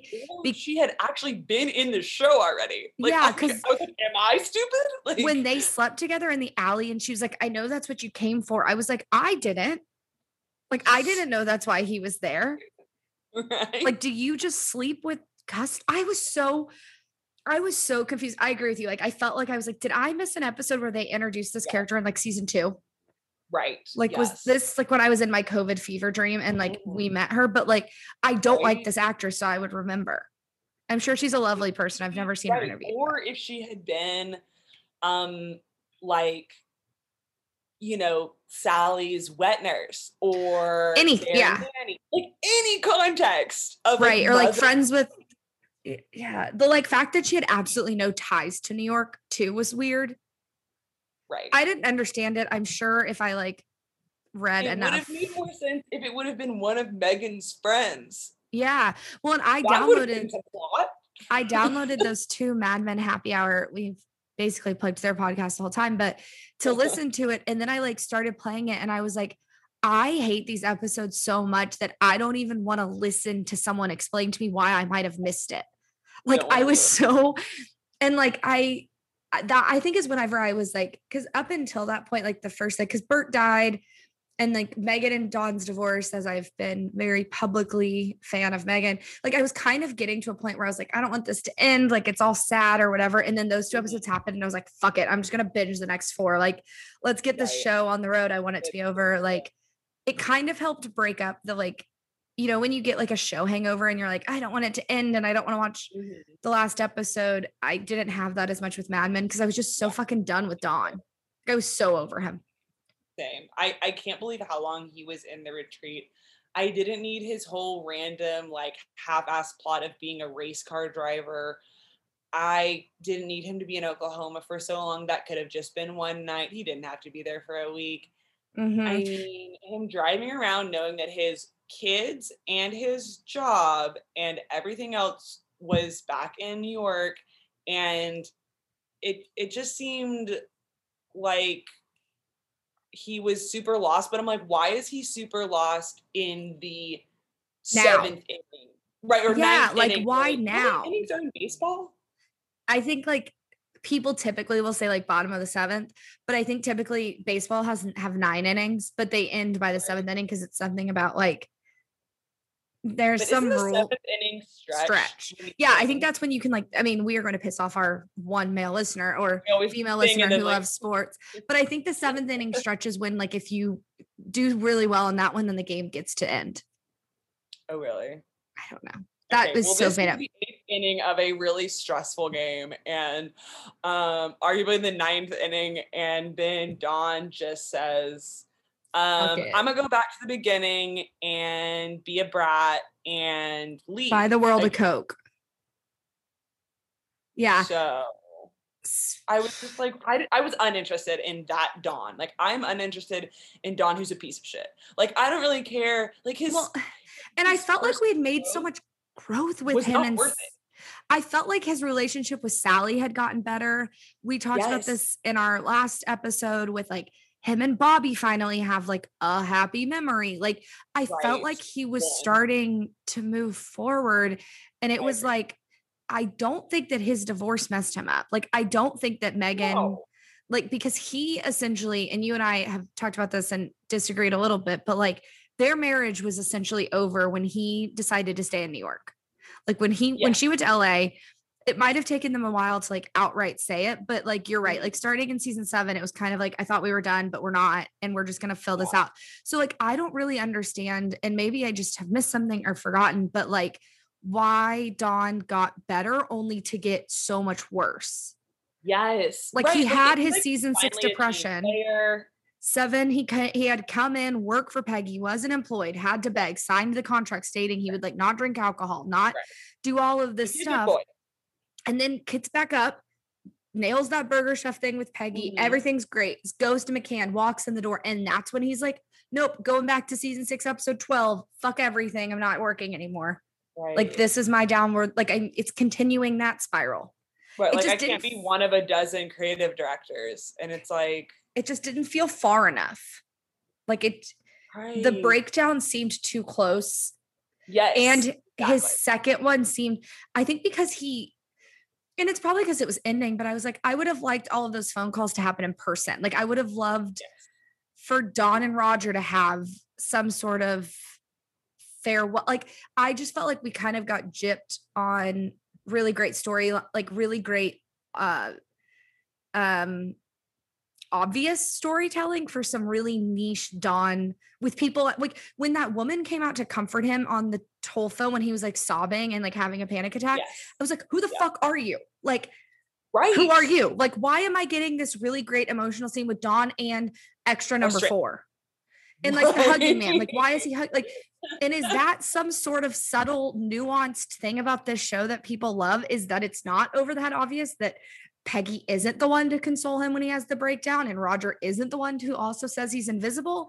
Like, is that what we're supposed to think is smart and like better television, air quotes, than the like Riverdales and whatever? Is that it's like nuanced and it's like you just don't understand? No, because in my opinion, it's a waste of time. I just would have loved some of those. And that's why I think I was glad, and I know I already said this, but that Stephanie was there, because I was like, at least Dawn's playing opposite of someone that we know he loves. Yeah. But she left. She also, yeah, I know.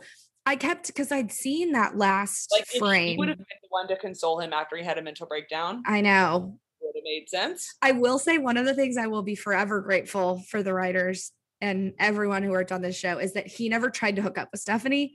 Oh, thank God. Which was so like, I just like audibly like was like, oh, okay. Like, good. Yeah. She is like your niece. Like, thank you for not crossing that boundary.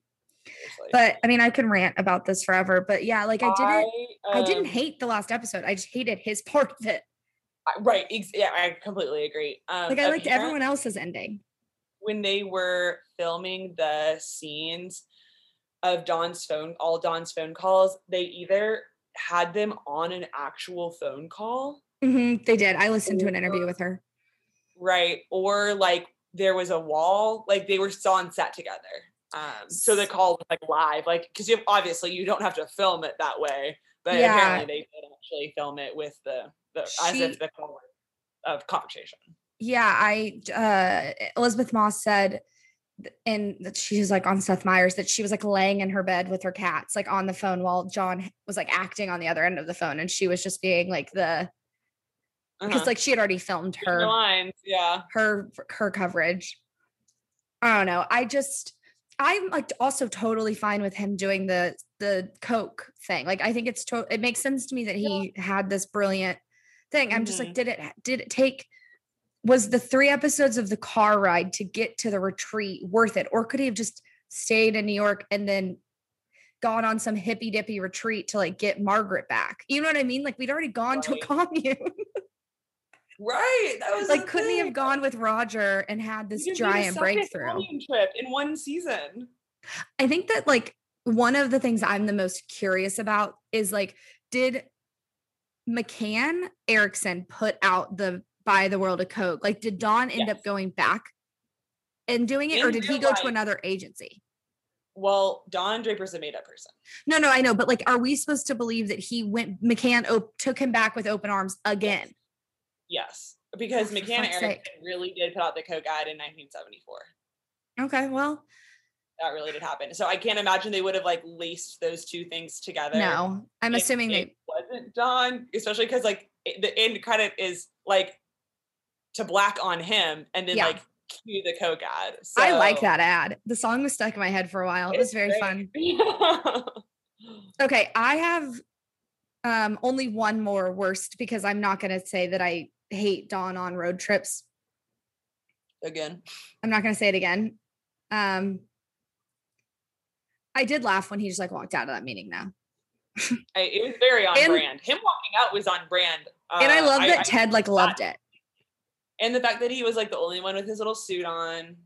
Yeah, I like that Ted Shaw was like, oh, perfect. Like roast beef. I'm going to sit down. And when Dawn walked out, he was like, yep, this is my jam. Like I wanted to come back here. Like I like this. Yeah. I didn't like what we were doing.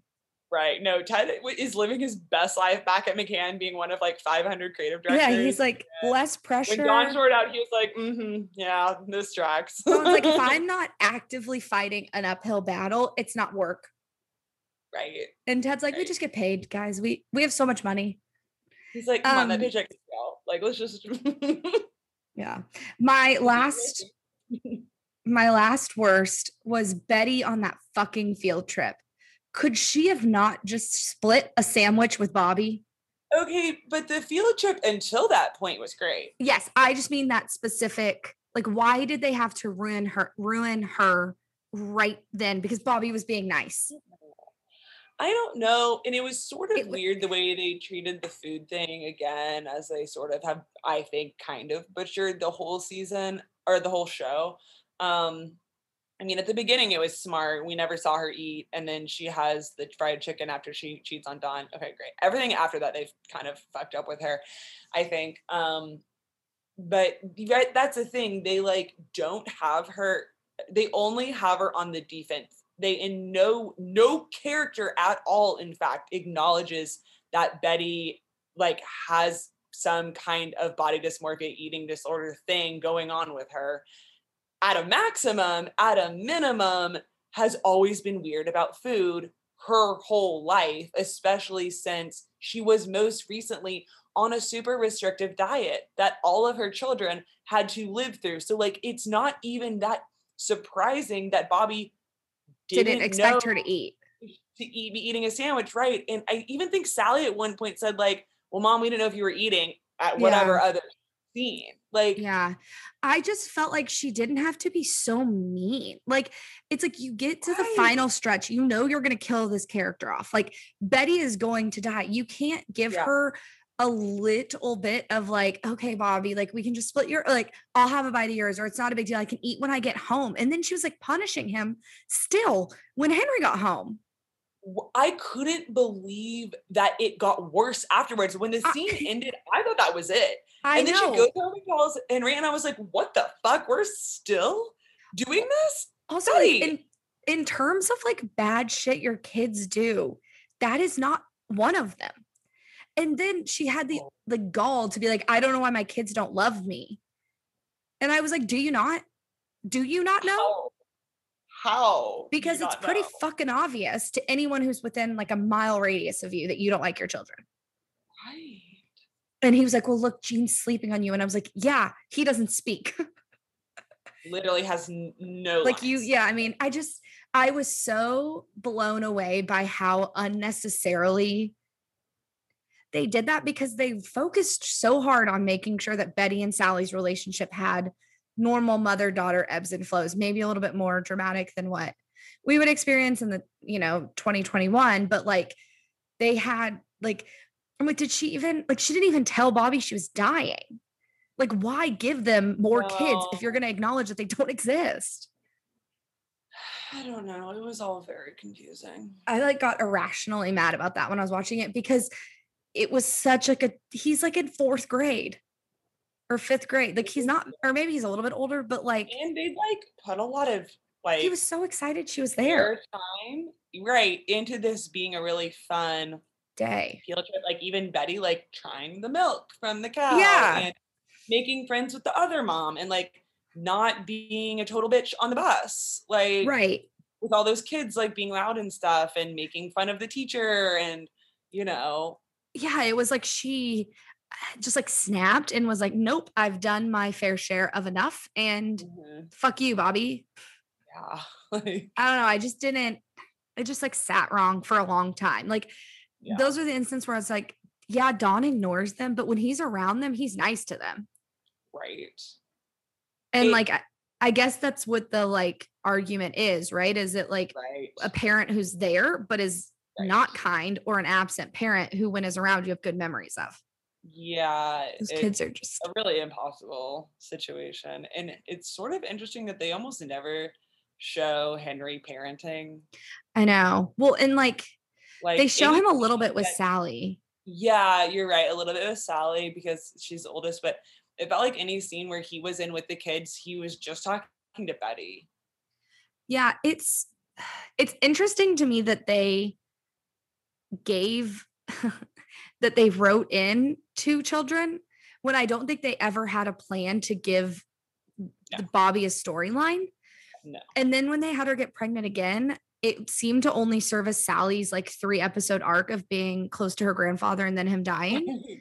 And then it was like that kid really never got like that kid as a plot definitely should have. This is going to be harsh. That kid should have died. Right? Like they should have killed off that youngest kid. It would have been a plot. It would have given Don and Betty some stuff to work through. And it would have also made sense. Well, it could have also just been a pregnancy scare. You kids that have no plot and no dialogue.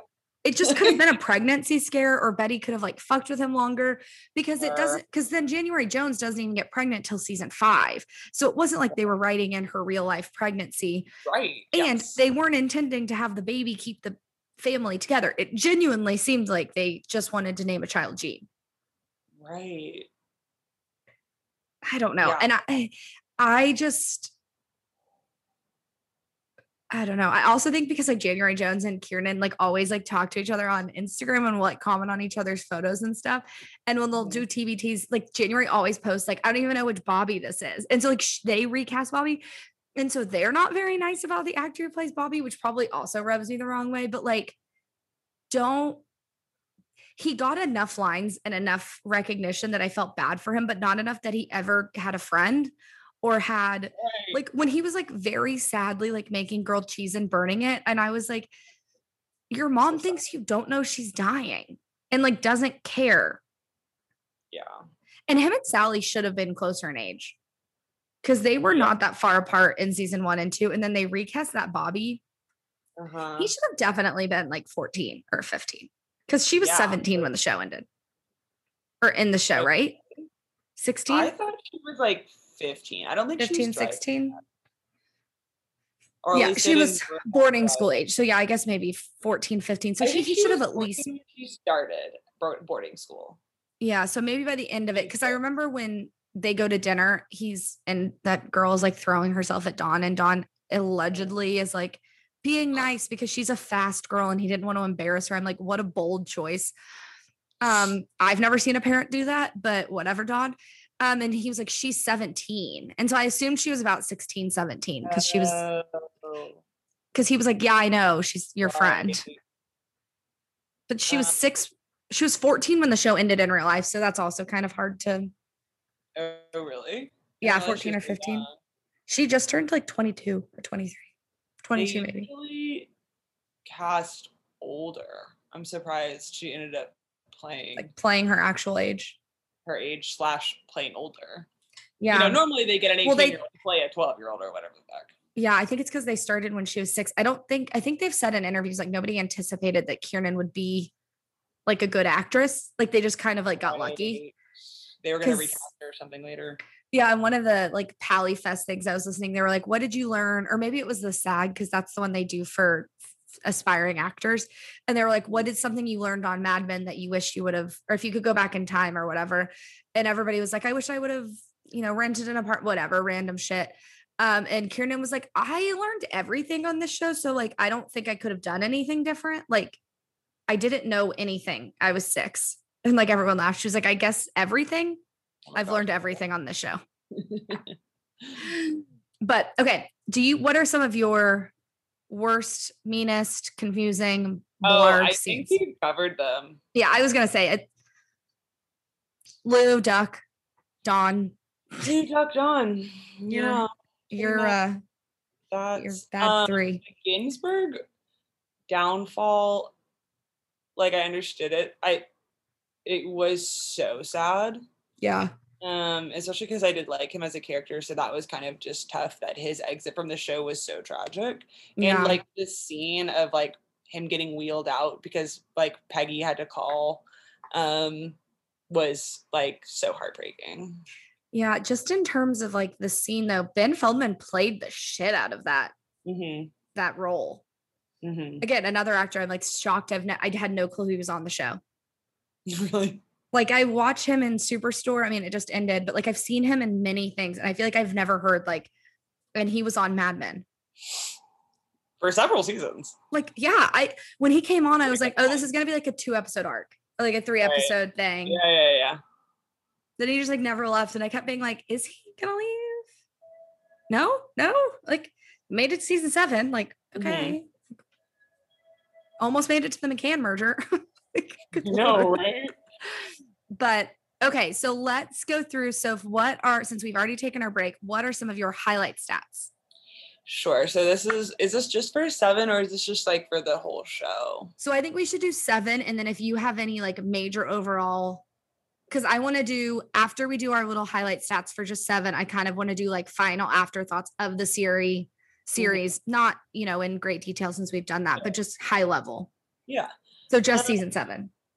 Sure. I think my favorite character is Peggy. I know that's like a really typical thing to say, but whatever. My favorite relationship in the end was Dawn and Peggy's. It was often what I was like looking for or waiting for in an episode, was like their interactions. So you're season 7. Yeah, in season 7, especially since it did, like, change, and I think that they handled that well, the characters and the way actual, like, the way it was written and stuff like that. Mm-hmm. Then I don't really. I Favorite guess episode. my favorite episode was the Valentine's Day episode. Yeah, I think that's episode 2. Yeah, I think so too. Because it was just cute and fun. Yeah. Okay. So my favorite character for season 7 is Peggy, or maybe Pete. Pete had a great season 7. I know that's very controversial to throw him in actual stat category, but I think he earned it. Like, he was funny and annoying and good at his job and got his wife back. Like, Pete just really had an MVP season there. My favorite relationship was Peggy and Stan. He was just so supportive of her even throughout. Before the romantic part where he was like, stop doubting yourself. You're good at your job. Like, shut up. And then my favorite episode was 7-6, which was the strategy, which was when Peggy and Dawn reworked the Burger Chef pitch. So that, I think, was my favorite one. So just really quick before we jump into our single best scene, what are your afterthoughts now that we have watched all 7 seasons of Mad Men? We finally know what all the hype is about. What are your kind of big takeaways, or things like, would you recommend this to someone at this point? Like, was it worth, like, kind of, how are you feeling about finishing it? Yeah, I would recommend it to somebody. I think my mom asked if she should watch it the other day, and I said yes. It is unfortunate that the first 2 whole seasons are so slow. But except for like 5 minutes in each finale. Like, finding out Peggy's pregnant, great, 5 minutes. Finding out that the Pete conversation with her in the last 5 minutes of that, great. But it's like, everything else is a little too suburban for what the show ends up being. Oh yeah, no. It's really so, and that's the thing. It's like, you really have to like put in the work. It's not like, obviously there's still stuff to watch for, but I think anybody who wanted something that wasn't, I mean, if you can't handle shows that are a little slower, obviously I wouldn't recommend it. But just because you do have to like get through the first, because that's the thing, this show would not be worth it to only watch 1 or 2 seasons. Yeah, you have to you have to see the full evolution of story, right? Like, I think as a whole, the show seasons 1 through 7 is great television. But if you take out, like, it's like a Jenga, right? Like, it doesn't, like, 5 can't live without 4. You know what I mean? Like, each season really built on it, and it was necessary. I think you could probably quit after 6. I don't really know how necessary watching season 7 is. Obviously, like, a lot of characters did get redemption and it was fun, but I mean, I agree with you. It is sort of just like the world's longest movie, but I liked it. I don't know how I would have liked it week to week, and also with like huge time gaps in between airing. Yeah, like the 1-year hiatus between 7A and 7B. Like, that's just rude. I know. And I just can't imagine coming back to my 2 least favorite episodes of the show. Right. I also can't imagine the quantity of people who had to sign off on that to think that was a good idea. I mean, AMC was just heard that money. 7 had like a cliff in rate in like viewings. Really? Yeah. Well, I think people probably thought it was just over. Right. Yeah. Very possible. Was there anything that you heard? So obviously this has been in like the pop culture zeitgeist for years. Was there anything that you, in watching it, either confirmed what you said or to like changed your opinion of the show? If my question's unclear, it's because I have a statement I want to say, and this is the best way so that you can also answer that question. Okay, got it. I mean, was very aware of Mad Men while it was on because people always told me to watch it. Mm-hmm. But it never sounded interesting to me because I never cared about Don. And Peggy's outfits for the first 2 seasons are heinous until somebody cuts her hair. The gay man cuts her hair. I don't remember anything about him except he was like openly gay. And Sal was like, what the fuck? We could be that? I'm sorry. I thought we were only allowed in here, in this closet. I'm married to a woman. But I am married. God bless. But I do miss him though. I was surprised he didn't come back in at some point.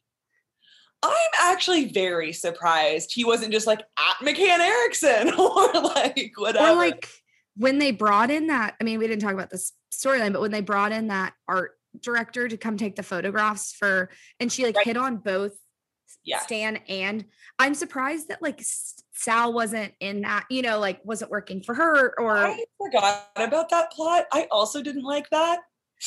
I didn't see the point of it. Like it seems like there's faster ways to get Stan to break up with his girlfriend. I know. Do that way. In hindsight, I was like, was this? I don't know why we didn't even see the photos. No, we didn't even see the pitch. It was so weird. And it was like, I didn't know he was a photographer until suddenly now. Yeah, this moment. And this is like the first time we've seen his girlfriend awake. Right. Honestly, it really felt like a plot that got written by the intern on the show who'd been the intern for 7 years. And they finally got to write that plot and nobody checked it. Yeah, it just seemed really. It was so bizarre. Yeah. I would have preferred it to have been Sal. I agree. Yeah. So my kind of after the show thoughts, I'm really glad we watched it and covered it. I think it actually forced me to finish it. Me notoriously will quit. Hey. And I for sure would have quit if we weren't watching this for the show. Yeah, I would have watched that first 8 episodes and I was like, I don't give a shit about Dawn. So yeah, so I'm glad that it forced me to like finish the series. I get why it has all the hype and the critical acclaim. Mm-hmm. It makes me appreciate Jon Hamm as an actor more. Yeah, because I've only seen him in his like Tina Fey, Kristen Wiig, like comedy stuff, right? So it's kind of cool to see like their origin story and like whatnot. If I could, I would definitely rewatch it with someone. Like, I think if someone ever was like, I want to watch Mad Men or whatever, like I will like rewatch shit with my parents or whatever. I plan on rewatching it. I think it would be really good to rewatch because I also would like to go back and like not get so irritated by like Roger or not get so irritated by Pete, because now knowing that they ended up not being as bad, because like I hated Roger and I didn't get why everybody loved him so much. And I hated Roger whenever Dawn hated Roger, which was for 2 whole seasons. Yeah. So like, I wish I could, I would like to watch them not be like, even when we rewatched the pilot for the first episode of our trilogy of these, I was like, found the characters more enjoyable, and like thought they were funnier. Mm-hmm. And then my other note, like the thing that I thought about is like, I feel like since the show ended, I have heard a lot of people talk about Pete and Peggy. And now that I've seen the show, I don't get it. Like, I don't know. I feel like after they slept together and then they had that kind of like one night couch stand in season 2 where she like slept with him and then kind of like shadily was like, if you want, like, call your wife. Right. Like they had that one more affair when he was married. But I don't get people who like, even in interviews where like, will Peggy and Pete get together before the final episode? I was like, what? I never wanted them to date. Like I never got romantic vibes from them. I enjoyed their friendship when they were actually able to be friends. Mm-hmm. But that was probably my biggest takeaway. And also like, I would love to watch someone else watch Megan's Boo. Yeah, because I just think it's so funny to watch everyone's soul leave their body. Like that to me, like amazing. I know we're not doing like single best scene of the entire series, but like that would be up there for me because I've talked about it so much. Like everything about it was so good. And like so like Dawn hated it so much. Okay, so now what, Sophie, is your single best scene from season 7? So mine is I have a kind of a tie. I don't know. My number one is the Peggy Stan phone call. We love each other. Mm-hmm. We don't need to talk about it again. It's amazing. That's a good one. It was just, it totally caught me off guard. I felt like Peggy. I was like, I know. I like sat up on my couch. I was like, oh my God. like jaw drop. And I love a good, like, passionate confession of love, like, no matter what. So coming from Stan, like, in his, like, sweet little beard, I was like, oh my God, like, this is amazing. And, like, Peggy, like, and of course I was like, realize it, Peggy, realize it. Like, that it was just, like, really cutely written. And I love that they even gave Peggy that, like, hesitation of, like, what do you mean? You know, because she is such a straight edge. Yeah. I also loved that they gave it, like, so she thought that he left, like, when she was like, I love you too. And then he was like, not on the phone. Like, I kind of loved that they played it a little bit for comedy. Yeah. And then he ran in and they kissed. I did really like that. Oh, I love that. Oh my God. It was so great. But my runner up / the only time in this whole 7 seasons where I felt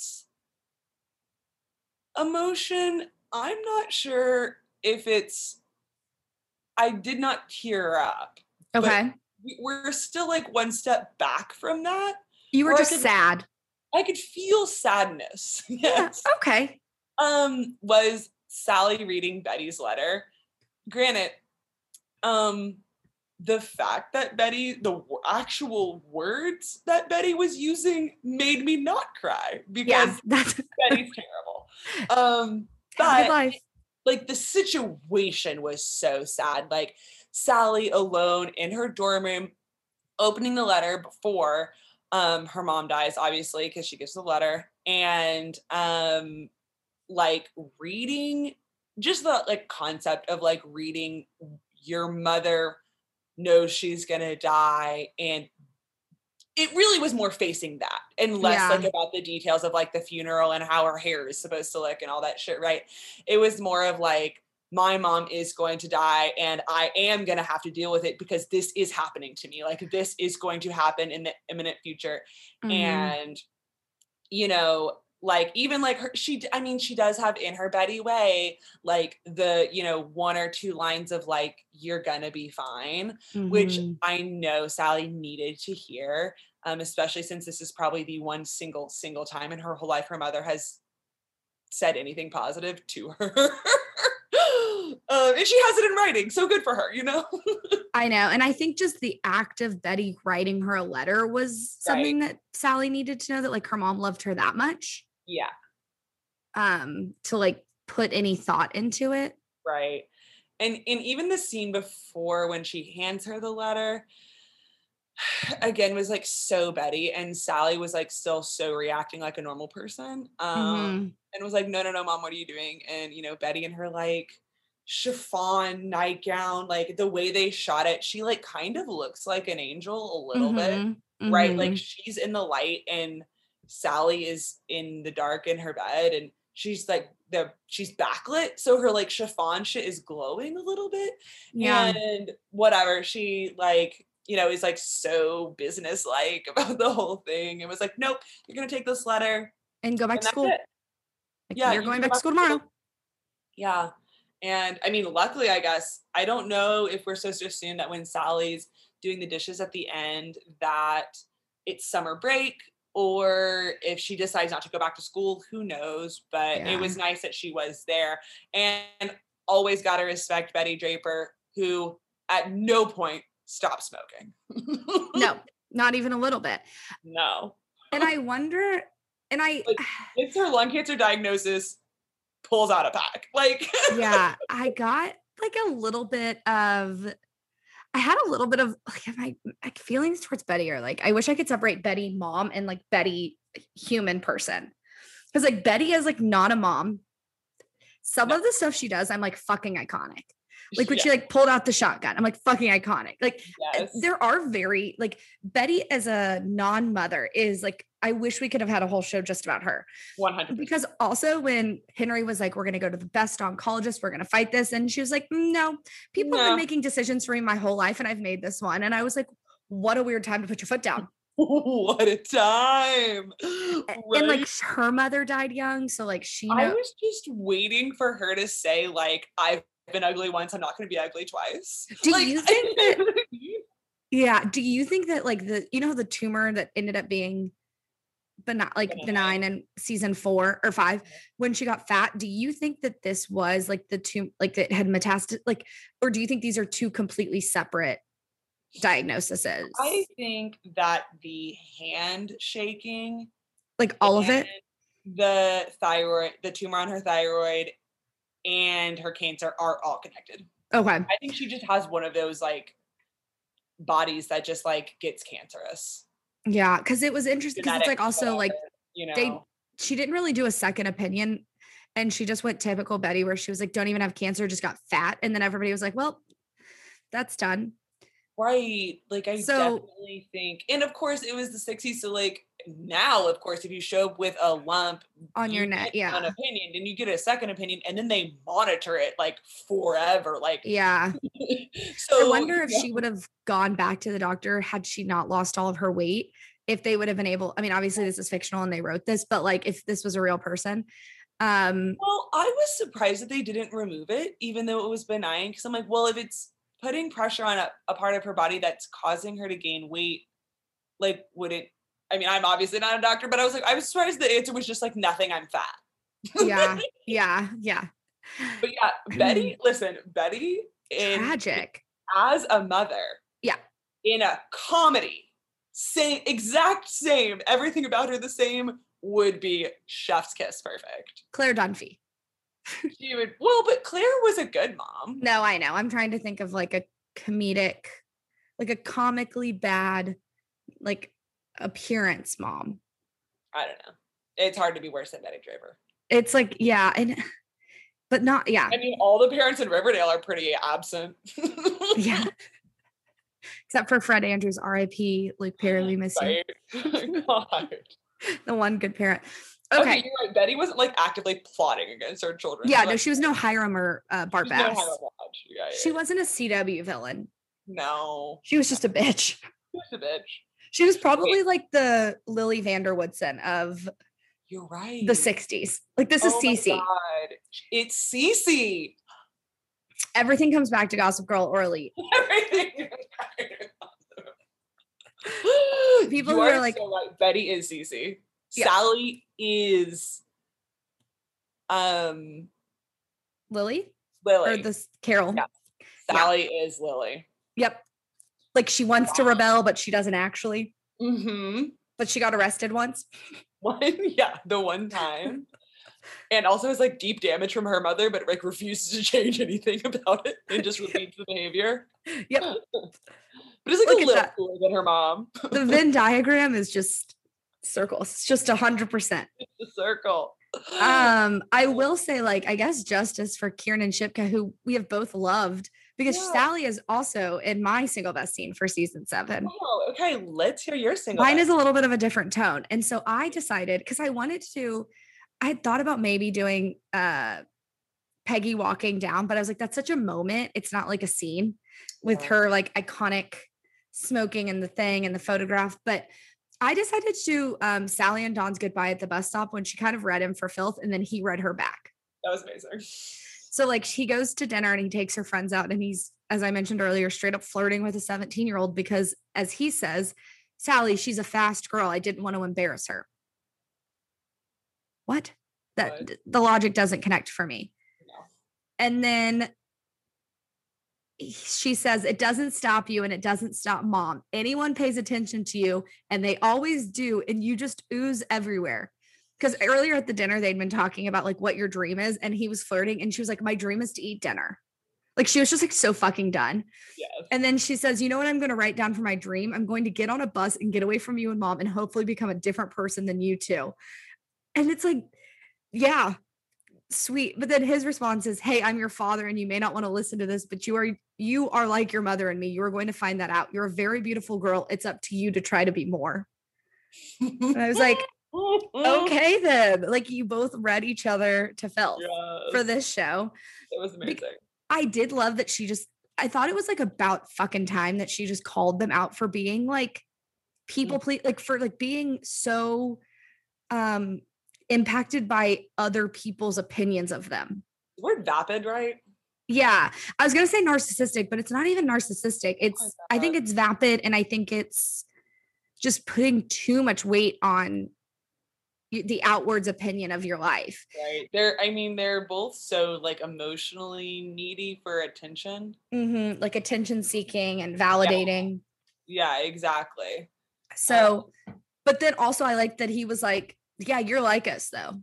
Like, you're also pretty. Like, you're also going to have to deal with being less vapid and shallow than your mother. Mm-hmm. And it happened in episode 10, which is like right before Betty's diagnosis. So I did like that she got to kind of lay all of this out. And I think this is one of her last scenes with Dawn, like Dawn in real life. Because then they do the phone calls where she calls.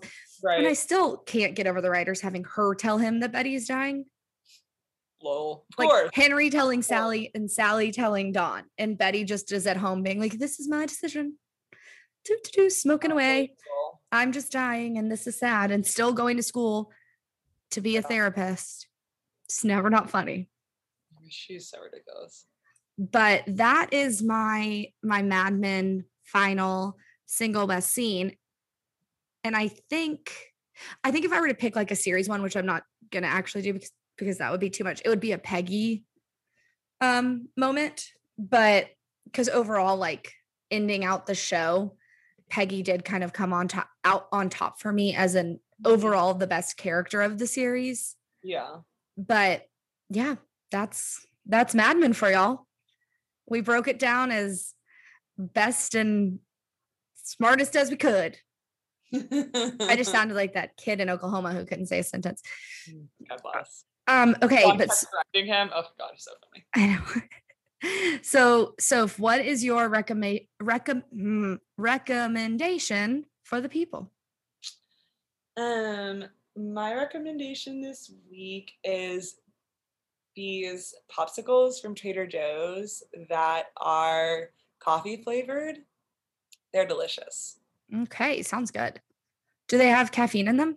Or are they just flavored? No idea. I literally scoured the box because I like to have dessert pretty late. And I was like, well, is this an afternoon snack or is this a night snack? Like, I need to know. Yeah. And nowhere on the box does it mention if there's caffeine in it. I don't know. I don't know. I have no idea. There is actual coffee in it, I'm pretty sure. Oh, well then, yeah, I'm assuming there's some. I mean, but they could use caffeine-free coffee. It's true. I don't know. No idea. Trader Joe's flavored popsicles, people. I thought they had to say if there was caffeine in things. I got one of those like pop, like trendy sodas that's like fake soda at Whole Foods the other day. And it says like it has caffeine in it, and one of them didn't say it. So I think they do have to say it, but I don't know enough about like the FDA. Yeah, I have no idea. Thanks. But just as someone who is very sensitive to caffeine, I like to triple check. Right. No, for sure.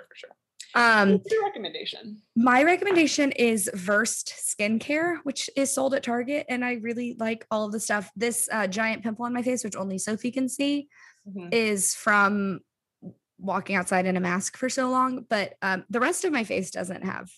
The rest of my face is doing a good job. This is a curling iron burn. But anyway, this is an audio medium. So I'm glad I just described my face to you all. But I really like it. And it's affordable. And specifically the like oil cleansing like balm does a really good job of taking makeup off without being a makeup remover. That's nice. So that would probably be my like number one pick from the collection, but I'll, on the Insta, I'll share all the stuff I have. Sounds good. All right, guys. Well, thanks so much for tuning in and listening to the third installation of our Mad Men breakdown. As always, be sure to rate, review, subscribe, check us out on the socials, Twitter and Instagram. We'd be more than happy to chat and talk about anything we've missed or any shows you want to hear on the pod. Sounds great. We'll see you guys next week. Bye. Bye.